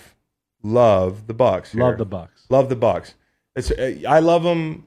I love them anyways. When you take into account what happened last week to them, I really love them because they floundered in that big spot. Yep. And I think fucking Detroit's really good. So that's a tough spot for them. But if you want the Bucs to be a playoff team, those are the kind of games you got to show up bigger in. They missed their shots. You know, that was it. I mean, like in a game like that, you miss your shots. You miss the pick backed up that got tipped. You saw that one? Yes, I did. Evans is gone, dude. Yeah. That's a touchdown. That's a 95-yard touchdown. They missed him before the half. They missed at the beginning of the fourth. They can't run the ball. That's probably the biggest issue with this team. If you want to look at this team down the stretch, even if you get over the fact that it's Baker, which I think, I don't know. I'd rather have Baker than Desmond Ritter. I would too. The issue with this team is they can't run the ball right now. And it's not like, it's kind of like they built this team without the expectation they were going to be good. It's like they forgot how solid the bone structure on this team is. Like the bones are good on this team. They're built up front. They're playing stingy defense in both phases. Fucking the offensive line protects well. They're a good unit. They've got a bona fide number one. Before the season, Todd Bowles had best odds to be first coach fired. Now he looks Same thing with pretty Ron secure. Rivera, right? Yeah. He's up there. Yeah, and they they're- were there. Looks pretty secure my left foot. Punting with 11 minutes to go, down 14. 14. 4th and 2. I mentioned that on Monday. I've thought about you. For fuck's sake, Todd Bowles. I mean, Todd Bowles is going to Todd Bowles, but they don't have like okay, and this might be unfair. This is just observational. But when the run game doesn't get going, I like to look at like quick game options outside. Like I like to look at gadgety type guys, which by the way, Mecole Hardman, he's going to be their gadget guy. Like that's a big deal that they have a dependable gadget guy. You have Zay Flowers in Baltimore. You have these shifty little guys. You can get the ball on the perimeter and like your run game, it's like an Oklahoma drill with 3 little guys. Like that's the way I think of it. It's like one-on-one, receiver blocking up a DB. Let's get the run game going out here. And they can't do that because, again, the team's not built this way. And so tons of RPO. This is really telling. Top 10 in RPO percentage usage, but bottom 5 in returns. That is because of the run game. You're not moving people's eyes. You think about the RPO. You want to manipulate second-level defenders' eyes. Open up windows in the passing game. They're not able to do that. because the run game stinks. And so last week, their average third down was 3rd and 7+. So this is a week you can't live there. They're 26th in motion, but it all comes down to Desmond Ridder. And this is like the thing where it's like you keep putting candy outside your door on Halloween. I'm going to come back and take some more. I'm just going to keep coming back. And so as much as I like the Falcons, the other day I talked about this. If I had to pencil somebody in for that last playoff spot in Atlanta, this is assuming that Arthur Smith has any autonomy at all in making this decision. I feel like it's the Falcons. But what has to happen is Desmond Ridder has to play a lot better, or Taylor Heineke's got to enter the game. So I like them. I like their chances for the playoffs. The reason I'm so hard on Desmond Ridder is because the team is good enough to win. If Desmond Ridder were on a bad team right now, I would say, yeah, play it out. Let the guy develop. But he was supposed to be a veteran presence. And for a couple weeks, we were talking about turnover-worthy plays, and people were like, what is that stat even? Second half of the London game. Second half of the Washington game. That's what that stat is. Those are turnover-worthy plays, and people are catching the fucking ball now. So I'm worried about that part of it for the Falcons. The Bucs defense, good in both phases. And to make it even worse, Ridder 21st against the blitz, 20th against man coverage. It's just not a great matchup. Now, if they go in there and win this game, I'll be impressed. I'm a big body language guy, and when you're not playing well on the field, you better act like you're, disappointed or doing something, or, into the game still. And Ridder does not give that. He looks lost. He's arguing with people. It seems like people are yelling at him. Even when you just look at that alone, it's like you can tell there's a disconnect there in some capacity beyond even just the play on football. You go to Taylor Heineke, you got a rally charge now, because everybody plays for that kid. You can tell it's like you on the mound. That's right. You're Taylor Heineke on the mound. You got Aiden going down back to the warning track. People are like, I'm not catching this ball. Kyle Pitts is like, fuck this shit. But no, I mean, like, you're right. There is a magnetism about Taylor Heineke. I don't want to say that Desmond, his teammates don't like him. I think he's actually very likable. I think for Arthur Blank or whoever's making this decision, they really want this kid to succeed. But how long are you willing to forego a chance to be, like a team that can slide in the playoffs? Tampa Bay's 3 wins are against teams with a combined record of 6-12. They're favored by 2.5. This is the lowest total of the week, 37 points. Usually you see a total like that, you just hammer it. Hammer the under. Hammer the under. Undertaker here. The Washington Commanders are at the New York Giants. First of 2 meetings in a month for these two. The total's 39 in that game. Both these teams have low floors and like 8-foot ceilings. Oh, commies are good. Nah, yeah, the commies have a Bills floor that was pretty ugly, but like they had the Bills flu that week, and the Bills don't exist anymore in that. You got something as 8-foot ceilings, Kingston? No, I think 8-foot ceilings is fine. Yeah. The floor, though, for the Commanders is a little bit higher than the Giants' floor. Like, you have like an English basement. You can't even sell that anymore. Hey, both have low floors. Okay. That's all I said. Nobody needs a basement that's outside. See the Giants? In 2023. Giants first team in NFL history to finish both halves on the 1-yard line last week. That was pretty awesome. Unconfirmed stat. Call me AOC because I love the commies this week. I love the commies. Every week, I love the commies. I can't quit this team. And I'm an Eagle, right? I should hate these guys. Sam Howell, I fell in love with the kid ever since the ACC refs robbed him against Wake Forest circa 2020 in one of these games that I bet him. And I was like, this kid's pretty good. Yeah. And then I was like, he's not going to be very good in the pros. But he's like mini Brett Favre out there. But man, he takes chances. He struggles against the blitz. Exactly. He struggles against the blitz. If there's any hope for you guys, it's blitzing this motherfucker because Wink Martindale sat on his hands for the entire game last week and did something totally different. Like, he was probably as uncomfortable as when, like, your wife takes you out to dinner with, like, her friends from tennis. Now, actually, I like my wife's tennis friends, but most guys probably struggle in that situation. Wink Martindale was sitting there just chewing his food, listening to people talk about their kids and shit. He wanted to be at the bar, but it worked out. He really gave them a chance in that game. This week he gets to go back to being Wink. He is so horny right now. He's like a guy who just got home from war, and he's looking to just unload, and he's going to unload on Tyrod Taylor. And Tyrod Taylor now, He's going to unload on his own quarterback? No, Sam Howell. Okay. He's going to unload on Sam Howell. I should Friendly be getting fire. Friendly fire. I should be getting like Tyrod's like walking out to the field like, oh, whoa. He's going to unload on Sam Howell. And talking about Tyrod Taylor, is there a difference between him and Daniel Jones right now? Yeah, Tyrod's a bit better. Why did we get here? Better manager of the game. Until he checks to a run before the half. I think, he's a veteran, dude. So, and I think he's a really smart player, but fucking Brian Dable might lose his top this year. And by the way, since 2019, 6 of 8 of these games, 1-score games. They're a lot of fun, including one tie. Daniel Jones was up and Adams this week, still feeling symptoms of that neck. So I think the one thing you gotta love if you're a Giants fan, the Giants, as bad as they've been, have played chippy in every game. They really want to win, and that's saying something. Okereke. But you gotta avoid Okereke, the Blackburn. Who's the other linebacker? Not Blackburn. McFadden. Just mixing them up with white guys. I think we've barely scratched the surface with how chippy some of these games could be because we're not even in the division part of the schedule. So this is going to be a lot of fun. Can you block the D-line? That's it. They're dead last in pressures allowed. I like the Commanders. Don't overthink it. They probably lose this game because I just said that.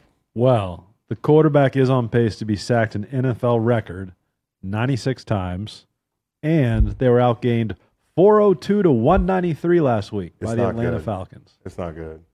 Not great. No, it's not good. The Cleveland Browns. Browns. I like the Commanders. Go Giants. Browns and are the at under. the Colts. I lean maybe under. Browns are at the Colts. It's P.J. Walker and Gardner Minshew. Courage under fire game because Minshew's got to fucking put his big boy pants on and hope for the best. This is a line that I can't figure out. Where's the line sitting right now? Because early in the week it was like 2.5. Browns favored by 2.5. I might buy to that 3 points and fuck with the Colts because there's no reason this game should be so. I mean, after what happened at the Colts last week, they just got they got run through by the Jacksonville Jaguars. You talk about that run game; they were big on the misdirection stuff, motion. Stefanski's going to play with these guys' eyes. They have to have better eye discipline. But more than anything, Minshew had a really bad week. He gave the ball to the other team. Just don't make those mistakes, okay? And then P.J. Walker, I just want to say this. I trust the guy. Like, I really do. When you look at P.J. Walker's body of work, I know he has that, like, Arena League, stigma. You're like, he must not. Bro, this guy can play. He has been a bona fide spot starter in the NFL. It's not unlike Tyrod. Tyrod has a really good record. I think he's better than Tyrod. An Arena League experience is valuable. It's quick moving. Yeah, and this game is going to be quick moving, but not for him, for Gardner Minshew. I just like this is your hope. If this Indy D line can step up, if you're Indy, you just hope Bitonio doesn't play because his backup just got placed on IR. Like that's a big deal. So don't know what to make of this game. Absolute rock fight. We do have an update on the injury front. Deshaun Watson is practicing today. Oh, he's practicing. So he could be back. I might trust P.J. Walker more than I trust new Deshaun Watson. I don't think the line would move. I think it might move 1.5 points, 2 points. If he plays, I bet it goes to 4. Anyways, I wouldn't suggest betting this game. As I did on the show with Stanford Steve. You did? Who'd you bet? On the Colts. Colts. Good. On the Colts. If you're going to do it. Bought that half point, There we go. Great minds. The Buffalo Bills are at the New England Patriots. Bills looked a little sleepy last week, beating the Giants. Patriots look terrible every week. The Bills Patriots are got a favored script for by Lunesta this year. 8.5. You got that right. I mean, fuck. I mean, you pointed this out earlier. We were talking about points per game. 34 points per game over the last 4 meetings between these two teams. So what's it going to take to beat this team if you're the Patriots? Like, I don't want to overthink this. It's a lot of points. It's a tough one for me. I don't know that I would actually bet this game, but maybe, just maybe, you bet Bills over team total. And I think it's pretty funny to me that Bill, just imagine Bill sitting in his office being like, what am I going to do this week? And he's like, let's look at what Wink did last week. Fucking Wink Martindale. Don's an unserious person. And then he's like, I'm just going to do exactly what Wink Martindale did. Like, you got the best coach of all time. 6 months ago, people used to say that. I still believe it. Yep. Okay? and he's looking at Wink Martindale's game plan, which was man up outside, leave defenders in the middle to play robber, to sit in those holes, and, give yourself a chance. The Bills' offense has not played great lately, and part of it last week was when they got into trouble spots, they didn't stick to the run game. I would look at that this week, and I still would bet the team total. 24.5, pretty high. It is high, but how have teams been playing against the Pats? They look great. Look at those totals. I mean, I think the Raiders almost hit that. The Bills are not playing well offensively, but this is a get-well week. May I say something? You can say anything you want. I love Stephon Diggs. Oh, I love him. And I think the tantrums are genuine and good. He loves football. He loves winning. He wants to win. Yeah. But also, it's like I said after the Dolphins game, the hot crazy scale that people talk about? Yes. Like, I don't know how that axis works. My wife's hot and cool, so I don't have to worry about that. But hot crazy, especially when she's wearing the glasses, hot crazy is like, it's Stephon Diggs. If you look at the tantrums, you're like, I don't know. But like the hotness, he's not in the no-go zone. He's not in the danger zone. He's in the date zone. He might be in the wife zone. Yeah. Okay? Yep. Because keep going down on this hot, crazy matrix. But if you're familiar with it, that's the way I think about wide receivers. They're all going to be a little crazy competitive, and they want to win. But for some of these receivers, it's purely about them. It's about their targets, about their touches. I believe Stephon Diggs is a great guy. He always wants the ball because he wants to help his team win because he's a fucking competitor, and I agree with you, Meg. Let me read you the top 10 in receiving yards as of right now. Yeah. Adam Thielen is 10th. I know. He's balling. Keenan Allen, 9. Nico Collins, 8 in Houston. Shocker. Jamar Chase, 7. Justin Jefferson, 6. DJ Moore, 5. Puka Nacua, 4. Stephon Diggs, 3. A.J. Brown, 2. Tyreek Hill, How long 1. does Puka hang around the top 10? 3 weeks? Yeah, another month. No Jamar Chase in there, huh? Jamar Chase, 7. 7, okay. Yeah, which shocked me a little bit because he's had some down weeks. He's still he's that dude. He's always open. He's 7-Eleven. By the way, RIP to the 7-Eleven on Ivy Road here in Charlottesville. That was a bummer. About Countless 40 years. tins of dip illegally there. Now that the whole thing's shutting down, it was nice because I think you used to get carded. Just a great one-stop shop for everything you need. No doubt. And it's always open. Yep. Not anymore. Except for now. Yeah. It's Always open until Except they're for not. now. Until it's boarded up. Never again open. All right, we're into the tier 3, which is virtuosity for me. Virtuosity. That's a good pick. The Forgot about that one. virtuosity tier. I thought you were going to go Remember the Titans. I don't really like Remember the Titans, but Virtuosity is a movie I have no interest in watching over again. Do you guys just watch every movie that's been made? If it's got Denzel Haven't in seen it, I'll watch it. Casablanca. Okay. Queen Country. Didn't care for that one. Magnificent Seven was not good. All right, let's get through Preacher's these wife virtuosity games. Let's get through these All virtuosity right, we got games so get to Packers Brandin at Cooks. Broncos. Packers favored by 1, total 45. Combined records are 3-8. Feels like a big old game for Jordan Love, as most quarterbacks are expected to feast on this defense. Yeah, and that's the thing. It's like you've had a long stretch of time to prepare. It felt like 2 years ago they got run out of the gym by Detroit. LaFleur's a good coach. Jordan Love, I think, can be a good quarterback, but this is a big one. This is the league's worst defense. Expect to see the Packers firing on hopefully all cylinders. Don't come off the bye slow. They've started slow in games. Well, listen, Aaron Jones practiced a little bit on Wednesday. Yeah. It's a hamstring. A.J. Dillon is a great number 2 back. He's a great change of pace back. I feel like But he's in the doghouse. when you're trotting him out there for 3 downs, he just doesn't have that pop. I feel like he's in the doghouse. That's my only explanation. So Green Bay, really good passing defense. Broncos haven't run the ball well. I like Green Bay here. And Broncos are catching 1 at home. This doesn't seem trappy from Vegas. It's just like pick your poison, you sick son of a bitch. Enjoy the game. Packers Sorry, coming off Reed. the bye, right? So they should have a little extra rest. Yeah, no question.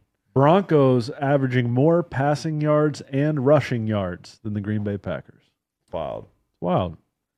The Cardinals are at the Seahawks. Seahawks let one get away in Cincy, and now they face one of the grittiest 1-5 teams that other side of the Mississippi. This spot could turn Geno into a pumpkin. not to call back to the float last week, but like the Cinderella thing.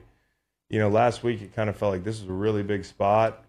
He didn't show up in the second half. I love Geno Smith, but like he can't put two stinkers together in a row. This has to be a get well week for them. Metcalf says he's not going to change the way he plays. I think that quote got taken out of context a lot. Like people were like, how about the penalties? He's like, I'm not going to change the way I play. And then they put it in big quotes and it sounds like he's like, fuck my mistakes. That's not how it works. I think Metcalf is going to have a better game. You're going to get the run game going. No interceptions like last week. I think the interesting thing here is Kyler's got his 21-day practice window opened up. Oh. And you're like, what is this team doing? What do they want to do? I don't think they're competitive, obviously. I mean, they're competitive. Hats off to them. I think they want to trade him. I think the writing's on the wall. So how do you make him look as good as possible and not damage your asset? It's not trotting him out this week. Obviously, it's not trotting him out next week. That's the Ravens. It's not trotting him out the week after. That's the Browns. You want to wait until you get a little lull in the schedule and he's completely healthy and you play him. Or just practice footage, Practice I footage don't think is you fine. play him at all. You risk him coming in being bad, coming in getting injured, damaging your trade asset. Isn't there a contract situation with him too? And I'd play him when he against a plays? cupcake and then ship him out of town. Over the past month, Geno Smith is 32nd in the NFL in passer rating at 81.5. That's what I'm saying. It kind of feels like Jets he's Geno. turning into a pumpkin. Clock strikes midnight. I'm not just saying that because of last week. It's just a sense I'm getting. Hopefully he's not coming back down to earth and proving why he was kind of thought of as a bridge in Seattle. And yet, could be 33-7 Seahawks. Seahawks, good team. Could be. And I put them in that tier with maybe just below Detroit and Dallas. They're a really good team in the NFC. The Raiders are at the Bears. Probably Hoyer and Badgett. Yeah, I watched all Badgin's throws because some of the Bears fans were like, he looked all right. And I was like, no, he didn't. Yeah. It's not going to be enough. If I was to pick who I trust more, the Hoyer / Aiden O'Connell thing, who we thought was Kevin O'Connell's nephew when we interviewed him. Did I ever tell you about those? No. Oh.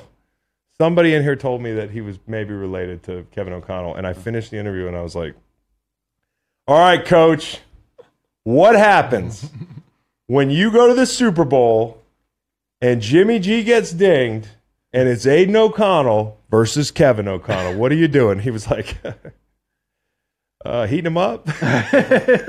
Their PR guy emailed me. He was like, hey, just so you know, there's no relation between those guys. Coach O'Connell thought you might have been confused. Oh, I'm such a moron. Anyways, I trust Aiden O'Connell and Hoyer over I trust, Bajent. Yeah. So I didn't even know who he was. He was from Shepherd or Shippensburg? Shepherd. Shepherdsburg. Bajent. Reports are that Aiden O'Connell will start. Yeah, I like Aiden O'Connell. Aiden O'Connell. Also related to a head coach, Kevin O'Connell. Yeah.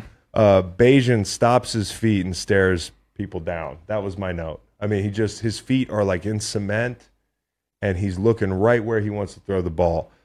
I don't know if this is the week for the Bears. I like the under. 37.5. I like the under.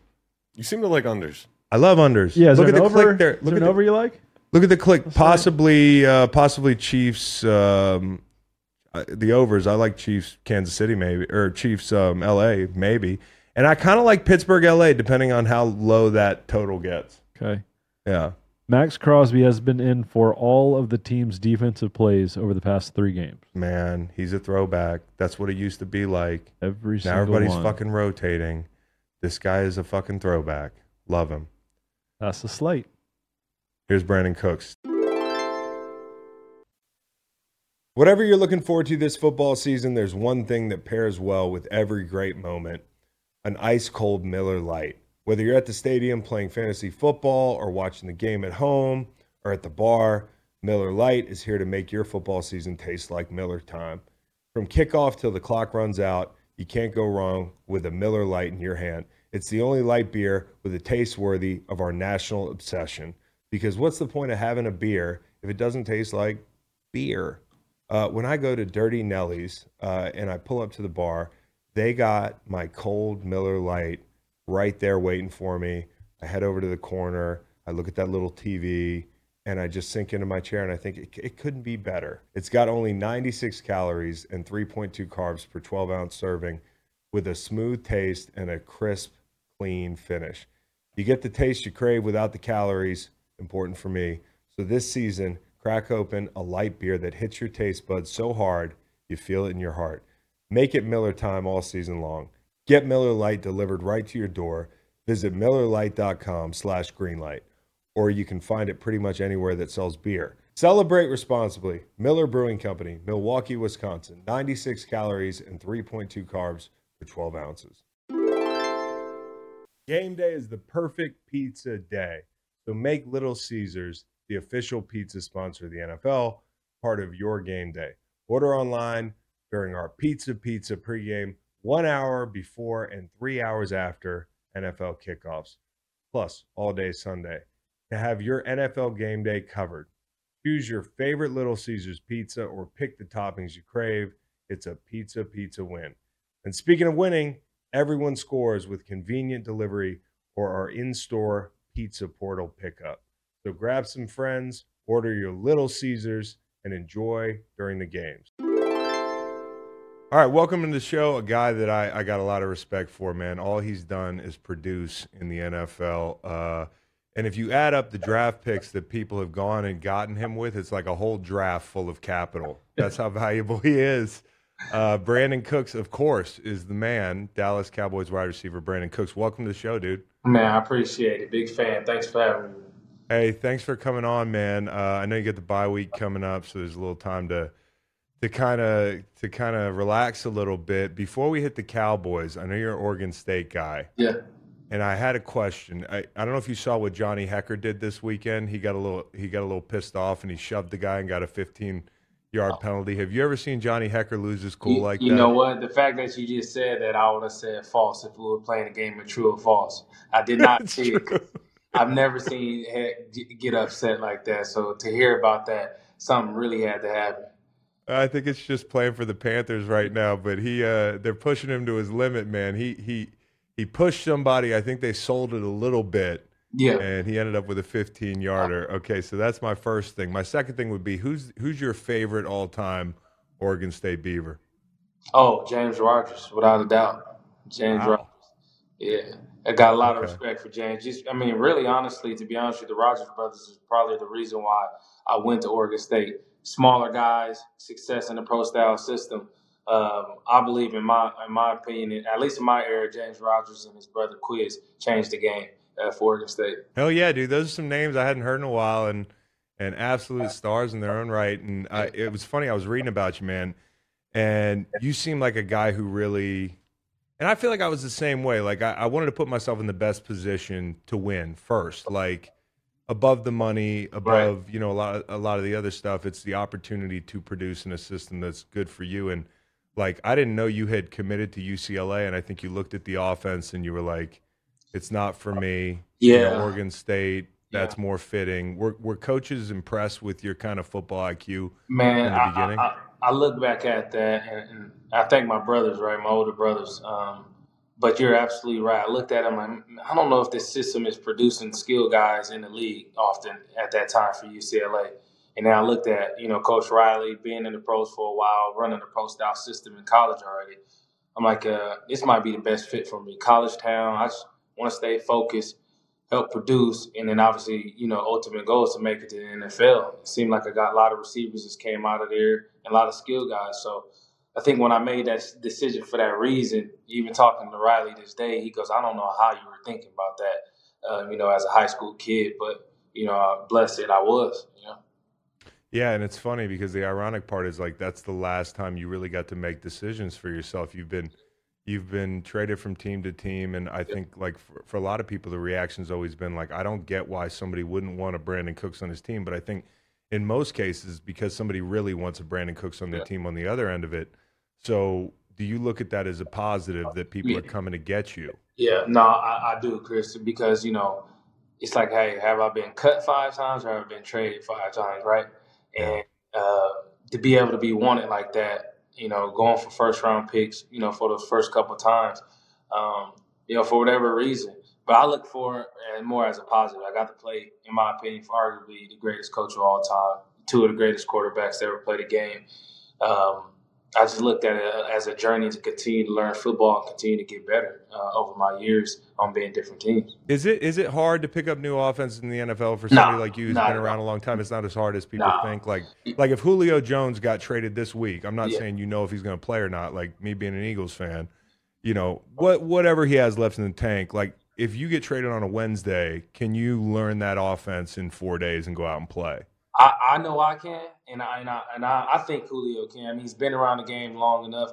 A lot of the time, man, the concepts are so similar. It's really the terminology, and it's like anything, right? School, how much do you want to study, right? If you want to study a lot, you'll retain it fast. If not, then it takes a guy a little longer time to be able to get that playbook down. In my opinion. Well, it's funny because like the other night watching y'all's game, McCarthy got caught with his play sheet facing out, and everybody's like, "Oh my God, we're gonna know the whole Dallas offense," but it's just terminology. Yeah, it's like if you don't know the language, you're not gonna know the offense. Yeah, 100%. You gotta be able to talk that same talk. Yeah. Which coach or which quarterback really took you under their wing the most in one of these moves? I would say early on, really Drew. Obviously that's where I was drafted to. So I had those 3 years together with him, and really for him to be able to, for me to learn from him. I stayed in San Diego every offseason just because of him. So I would say he took me under his wing the most because we had the most time together. Being with Tom for 1 year was awesome. Don't get me wrong. We spent a lot of time together in the film room. But as you know, you get to know your teammates the longer that you play with them. So I would definitely say Drew Brees took me under his wing the most. So where you are right now, and I think this is an interesting deal because I watched Dak the other night. He took a lot of shit over the last 2 weeks, and I know he's mentally tough, and I know he's a real good player, and you're going to have ups and downs as a quarterback in this league. But one thing I thought he did a great job the other night was extending plays. Yeah. It was like whenever you guys needed to have it, he was able to break the pocket and make those big throws, and a few of them were to you and some of the biggest plays of the game. I wonder how different that is because you've played with Brady, you've played with Goff, you've played with Breeze. Most of them like kind of statues, and you have a guy now that can extend plays. Take me inside of a wide receiver room when you have a guy like that. How much do you guys rep the extended plays, and how much of a weapon is that to have Dak? Yeah, no, I think you hit it on the head. I think first and foremost, this generation of football is going towards quarterbacks that can move out the pocket. So to be able to have one in your offense as a receiver is huge. As you know, your secondary is relying on that front to get home. But if that quarterback can extend the play, I don't care who you are, you're not going to be able to chase somebody around for 3 or 4 seconds, right? So to have that nuance for me that I've really never had in my career, I think it's been huge because it's given me time to get open or get down the field. And we practice it a lot. You think about Coach McCarthy being with A-Rod. I mean, they escaped the pocket a lot and had a lot of extended plays. We call it scramble drill, right? Scramble drill. In this league, especially in the red zone, you look at it and it's like most touchdowns, like I think it's like 80, 70-something% come from scramble drill. It's just a part of the game. So it's huge to be able to have Dak be able to use his feet. You mentioned the red zone. Do you have any guess, and not even having to do with y'all's team, the Cowboys, because I haven't even looked at your red zone numbers, but like across the league, red zone numbers are down for offenses. Do you have any guesses of why that might be? It's down for us too. I think last week we had our most success, in a sense, in the red zone than we had all year, and I wonder why. A little bit is probably what we're talking about. You might probably need a quarterback to be able to use his feet. If you don't have a quarterback that can do that, this pass rush nowadays is so relentless. It's kind of tough. It seems like, but you are. I also feel it's a lot of young quarterbacks too, and a lot of the best quarterbacks have new coordinators. Yeah. So there's an adjustment period. And yeah, now that you mentioned, I remember the Arizona game. Which is not y'all's favorite game on the schedule, but you're on to bigger and better things now. But like. That red zone was tough. It was like tough to get the ball in the end zone, and that's like such a key stat. I think the league average right now is sitting at 51%. So even if the team's having a bad year in the red zone, so is everybody else. Yeah, that's true. That's true. So here's I'm kind of curious about this. Like Mike McCarthy, great head coach, has called plays before, stepped out of the way for Kellen. This year he's like, it's my thing. How do you describe Mike McCarthy as a play caller and kind of his personality? Because you've had so many really good ones. I would say the biggest thing that comes to my mind is the term pace of operation. Um, he likes to get going fast, and not necessarily no huddle, right? But Yeah, right. being able to get to the line fast, be able to use DMI, disguise and mannerisms, to be able to, get matchups or just see what the defense is doing. But that's the biggest thing I can say. Pace of operation and play style is what I think about when I hear about Coach Mike McCarthy, calling plays. And on the defense, like an added bonus for you being there, I'm sure, is number one, your buddy Gilly. Yeah. And you get to work against who's a great dude. And you get to work against before Diggs was hurt. It was, you're working against Diggs, you're working against Gilly, and then like Deron Bland, pretty good player, man. Yeah, I was so about to say, he's yeah, quiet. He ain't gonna talk much, and he's just down to earth. But you talk about a guy that shows up consistently, this year, and he's just continued to get better. So it's been fun going against this defensive back room, throughout camp. I mean, it's definitely been sharpening our blade at the receiver position. As a receiver, do you need a variation? Like as a pass rusher, we used to do one-on-ones, and I get the same guy every day. Yeah. And so like styles make fights, and you might beat a guy a bunch, but I need to see different looks. Like as a receiver, is it good to see a lot of different guys lined up across from you in practice? Absolutely, especially the DB position is so it's just changing in the sense where you got 6'3" guys, playing DB, 6'4" guys or shorter guys. So for me, I like to be able to see guys my stature, but also to be able to get a guy that's a little bit bigger in front of me, depending on the week, the game week who we got. It's definitely helpful to be able to get those two different styles, week in and week out of practice. Have you played Woolen yet? I think I don't know if no, I haven't. We got him this year. Year. Who do you like the most, like young corners in this game? I mean, we got some really good ones. And before my guy went down, Diggs is special, man. He is special. His IQ is crazy. But looking around the league, I would like to say I like Patrick Surtain. I think he got an awesome game. I got a lot of respect for his game for sure. Yeah, absolutely. You think Diggs could get in the wide receiver drills and look just like the rest of you guys? Man. Well, catching wise, no doubt. Yeah, I think he's been backpedaling long enough. I don't know if it's going to transition anymore. That's good. Give him a year, maybe. Yeah.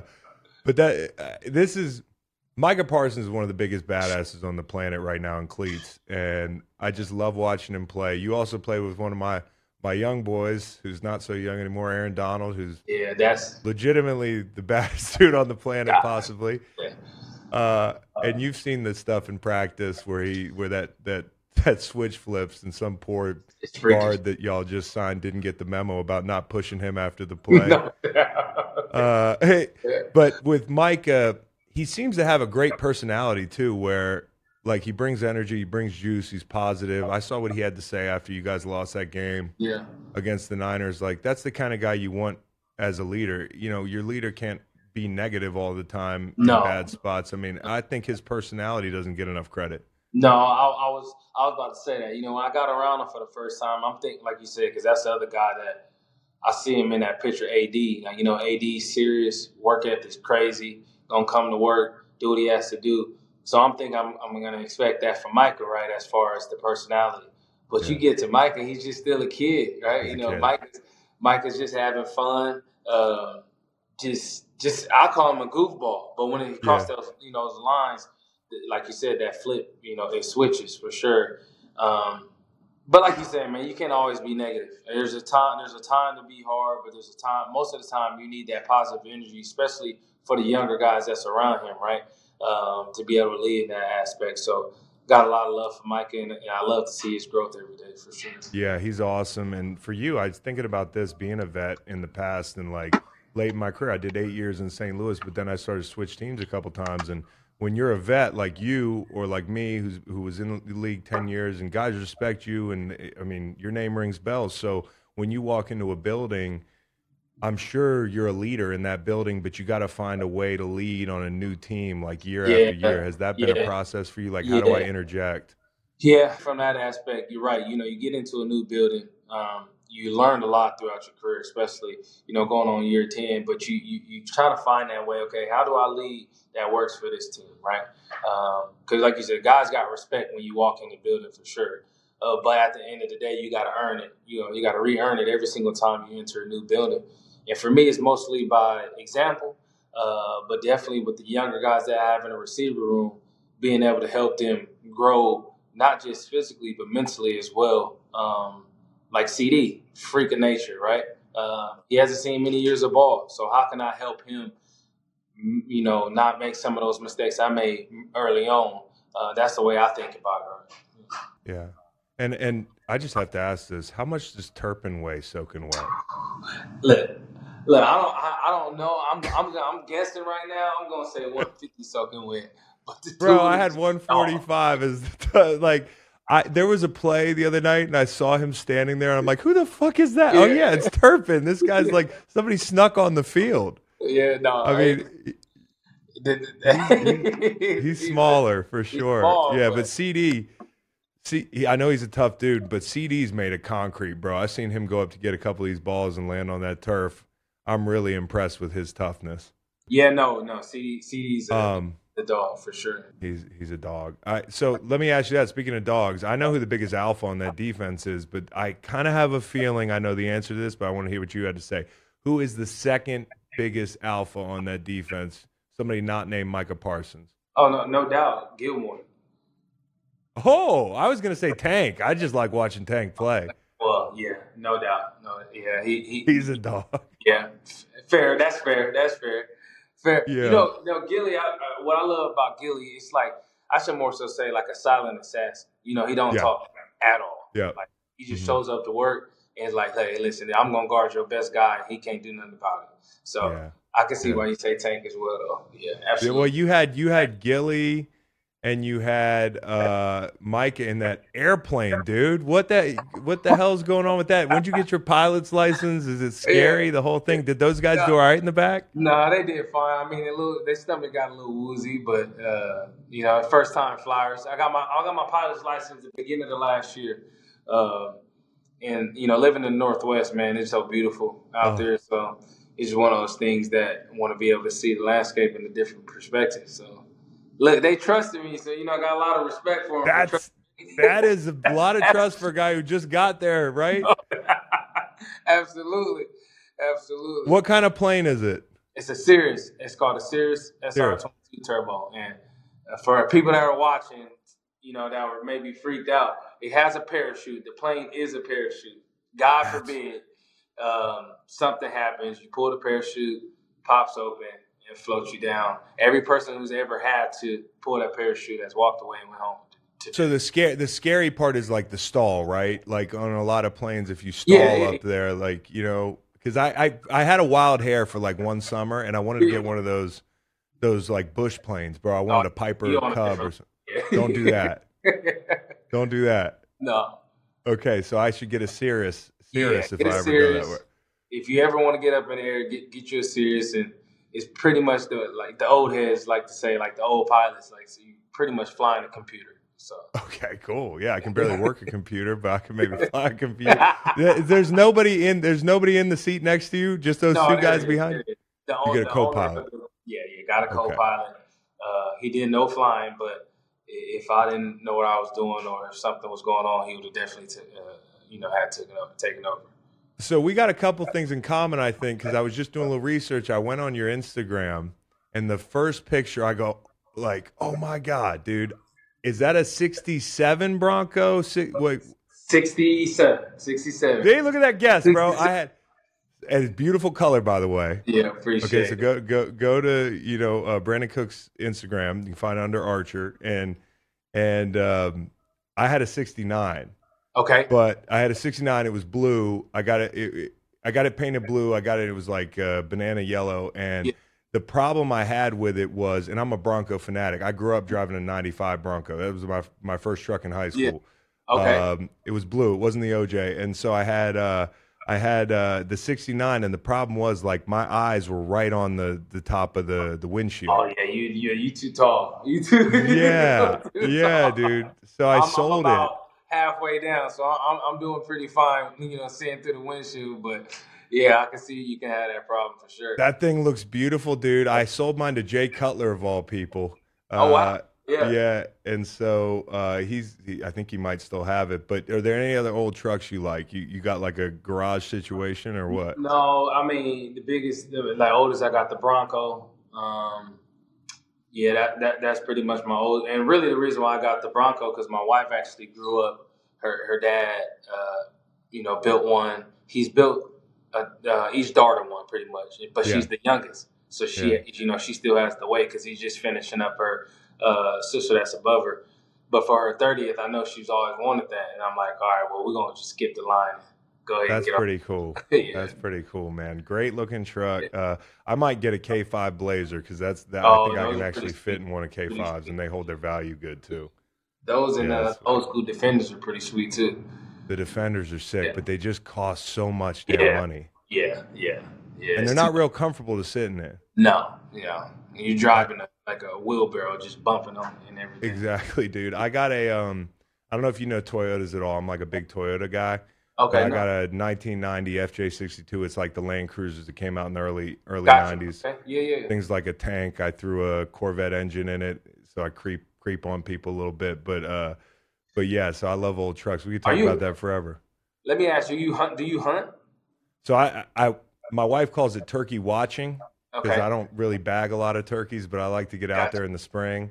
And then in the fall, man, I'm working so much. Like, I don't have time to get in a tree stand. And when I played, like, I'd come into work and Fletcher Cox, one of my best buddies, I'd be like, where you been, man? You look tired. He's like, I was in that tree stand at 5 in the morning. I'm like, bro, I wake up at 7:45 for an 8:05 meeting, bro. Like, I'm not getting up early to go hunting.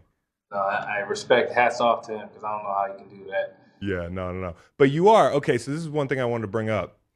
In 2016, obviously your nickname's the Archer. 2016, the NFL says no more bow and arrow celebrations. It's too dangerous, which on the surface, I'm like, no, I don't think so. We used to have guys in the 90s. See, I was a Panthers fan. Yeah. Okay. And they had a guy named Wesley Walls, and he used to skeet shoot in the end zone. Do you remember this whole thing? Absolutely. Yeah. So it's way easy. It's way better than that. And then on top of it, I was thinking about it for 2 seconds. You played in New England. What do they do every time they score a touchdown in New England? That was my first one. They're shooting the what is it, the bayonets or whatever it is? The muskets. Yeah, the muskets. Yes. Yep. And that's okay. You got fucking the Bucks do cannons. In 16, when that happened, I'm like, wait a minute, hold on. I didn't even play for New England yet, but I knew they did that, right? So I'm writing back. I'm like, how is this too dangerous? I'm just shooting a bow and arrows, because of my faith. Yeah. And, whatever. Hey, it's still a fine, right, at that time. So I'm like, all right, well, I'm not going to win this battle. But imaginary bow versus a, real life. NFL. NFL, if you're listening, why do you let the guys shoot the muskets? But cooks can't shoot the bow and arrow. It could be. It might not even be like, I don't know what you call it, a live round. It might not even be a real. You might just be shooting a practice round. Practice rounds, hitting maybe a soda can at the worst, but nothing more than that. All right, good. So we'll put this social out and try to get the NFL to have a second look at that. Another thing, man, and like, don't get me. I didn't go to the Pro Bowl. So I had multiple 10-sack seasons. When I had vets early in my career. You never been to the Pro Bowl? No, dude. Wow. So early in my career, I had vets who were like, back in the day, we had like older vets. I don't know if you're post CBA. I can't do the math right now, but like before the new CBA, I had like 4 old dudes in my D-line room, and they used to say, "You get that 10 sacks, you're going across that water," because that's where it used to be. Yeah, right. Yeah. And the only time I ever went across the water was to visit my brother. So the question I have for you is, has it ever bothered you? Because to me, it's not a perfect process to tell you who can play and who can't. Obviously, I'm biased because my best years, I didn't get that recognition. And, you could be an alternate and never go. But if somebody gets hurt, then you go and they call you a Pro Bowler the rest of your career, right? Right. And that kind of bugged me. It didn't bug me when I was a player. Like, I had 13 one year. I remember going to the movies with my wife because I was like, I don't care about the announcement of if I'm going to the Pro Bowl or not. We're sitting in the movies. I get a text. They're like, Julius Peppers made it over you. He had 8 or something. I'm like, well, I can't really argue with that. It's Julius Peppers. But, like, do you get bothered by that designation? Because I hate going on a radio show and they're like, standout defensive end. I'm like, it would be nice to have the tag. You're right. I'll sit here and be lying to you if I said it's never bothered me. I would say more so for sure, like early on in that middle of the career. It was like one year I went for, 1,200 plus yards, right? And I look at the roster. There was a few guys. But then I look and I'm like, kind of like you just said, they didn't have the stats that I had, right? Yeah. So what made them get over me?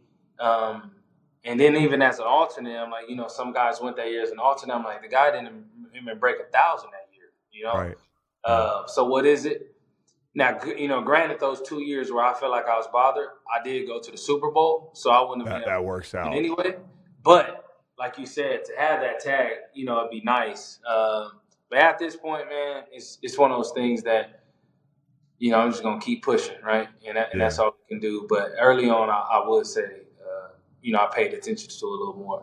Well, from another guy without the title, man, you're a Pro Bowler to me. Whatever that designation is, bro, like, can you ball or can you not ball? You've been a baller for a decade, bro. So it is what it is. I just wanted to ask if that bothered you, because at times it doesn't bother me, but then sometimes, like I said, when they're introing me on something, I'm like, I couldn't get anything better than stand-up. I'm with you on that. Exactly, dude. All right, so Sean Payton, Bill Belichick, Sean McVay. I think I know the answer to this. It might surprise some people. Who had the toughest training camp? Belichick, without a doubt. Really? Tougher than Sean? So when I got to New Orleans, we were done doing camp in New Orleans. We were the team that started off the West Virginia. Oh, yeah, going up to West Virginia. 75 in the breeze, golf courses lined around, hotel. Mm-hmm. So even from a workload, it could have been tough, but I never got that New Orleans humidity, heat, or anything like that. And I know that's what a lot of guys say is the thing that really takes it over the toe. Did you play with James Laurinaitis when he was there for a second? Yep, I did. That's my dog. Yeah, that's my dog, dude. Love James. A lot of love for him. Our wives are pretty close. They talk often. And you talk about a great human being. Oh, yeah. He's such a good guy. One time, I'll tell you this story because I don't think you've heard it, but me and William Hayes, he was another defensive line with me, we like to play pranks, and we pulled James's car in the indoor one day, bubble wrapped the whole thing, and we got 2,000 crickets and let him loose in his truck. His Audi, the crickets crawled in the vent and died, and there was a smell that would not leave the truck. He had to sell his truck. He didn't even get me back. He is a true man of faith that would turn the other cheek. He walks the walk. Yeah. That sounds about right. He's a great dude, but he's the one who told me, man, that Sean Payton he works you down there. I mean, it's physical. No, he does. He does. That heat, like, anytime I'll have the heat, it's pretty much a breeze. Yeah, as long as it's cool up there. The 54-51 game, man, I'll never forget this game in L.A. I mean, it's one of the greatest offensive shows I've ever seen. Also, there was a game y'all played the Vikings that year that I feel like there was 60. It was another Thursday night. Yep, hell of a game. Hell of a game. But I can't help but ask, like, are you really happy for Jared Goff? Because, he seems like a great human being, and it seems like he was pretty soured on that whole deal by the time. It felt like they wanted to run him out of there, and you know how it is. When somebody doesn't want you, just give me somebody who does want me. Yeah. No, when I'm so happy for him because, that guy can play, no doubt. But sometimes, being there for so long, sometimes, like you just said, a new situation is best. And I think being there, with Dan, it was probably one of the best things for him. Got a lot of love for JG. We real close. We still talk. Definitely super happy to see him succeeding. Yeah. Especially after the year they win the Super Bowl right away. LA does. I just wanted to see him, bounce back and really get to playing at a high level again. Dude, that's tough. I was trying to put myself in his shoes. It's like everything, you take everything personal. It's hard not to. You know, it's a personal game. And when you leave and they win the Super Bowl, it's like, it does feel like they're winning in spite of you, when that's not necessarily the case. No, that ain't the case, right? You took it to the Super Bowl, which was 50 year or whatever. Like, it's just one. I haven't felt the burn myself, because I was just 2 years removed, but still, like, yeah. Man, Yeah, no question. I mean, when we played you guys in New England and won, like the next year that was the year for me that I was like, I better not lose this game because I just left here in free agency. I'm gonna feel like the biggest dumbass on the planet, dude. Yeah. But yeah, no, it was the funniest thing about when Goff left was, Brock's my guy, Michael, and his goofy ass, and we got this group chat of all these old Rams guys, AD, Brock, the whole crew, and the day after Goff left, Brock had a quote that was like not the best. It was kind of like, it got misconstrued. He was like, I'm really excited to have a real bona fide veteran quarterback in here. And they kind of twisted around to say he didn't like Goff.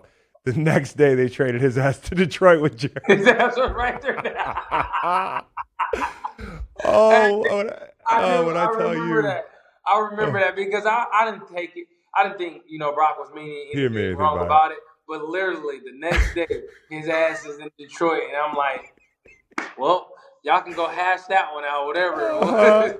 That's pretty damn funny. I'm glad you remember that. Yeah, so Dan Campbell, another guy, I don't know how well you know him. I asked Malcolm about him. Mm-hmm. Yeah, I asked Malcolm about him because Malk played with him or played under him in New Orleans, and I know you were there. I think the guy's legit, like as a human being, and obviously people are finding that out over the last 2 years. When he got hired, did you know he was going to be like this? I knew right away. I didn't know the success was coming, but I knew right away that energy that he brought every single day, he was going to bring it to the Lions, and that was going to change their culture from just having that fight, that dog in him. No doubt about it. I mean, that's just who he is. That's just who he is. Yeah. Team plays that way too. Last question for Brandin Cooks, outstanding wide receiver for the Dallas Cowboys. One of my favorite guys to watch. Brandin Cooks, you got any goals for the rest of your career? I know around this time you start looking at, you look at what you've done. What do you still want to do? Obviously, I bet you want to win the big game, but are there individual goals for you? Yeah, well, like you said, that I just want some jury. I definitely want to win the big game. Being there twice and being 0-2, still got that chip on my shoulder from those games. And then just individually, man, I just want to keep, continue to play at a high level, and whatever that consists of. I feel like I've got a lot of years left in the tank, and I just want to continue to lead, make plays, and contribute to my team winning games for sure. Thanks for coming on, man. I'm rooting for you every week, but the week you play those guys in Philly, I got to take a break that week. But I wish you so much success, man. You deserve it. I've enjoyed watching you play. Keep it up. All right, big guy. Appreciate it, Chris. Good talking to you, man. Appreciate you, B. They call me free. I keep blowing and blowing.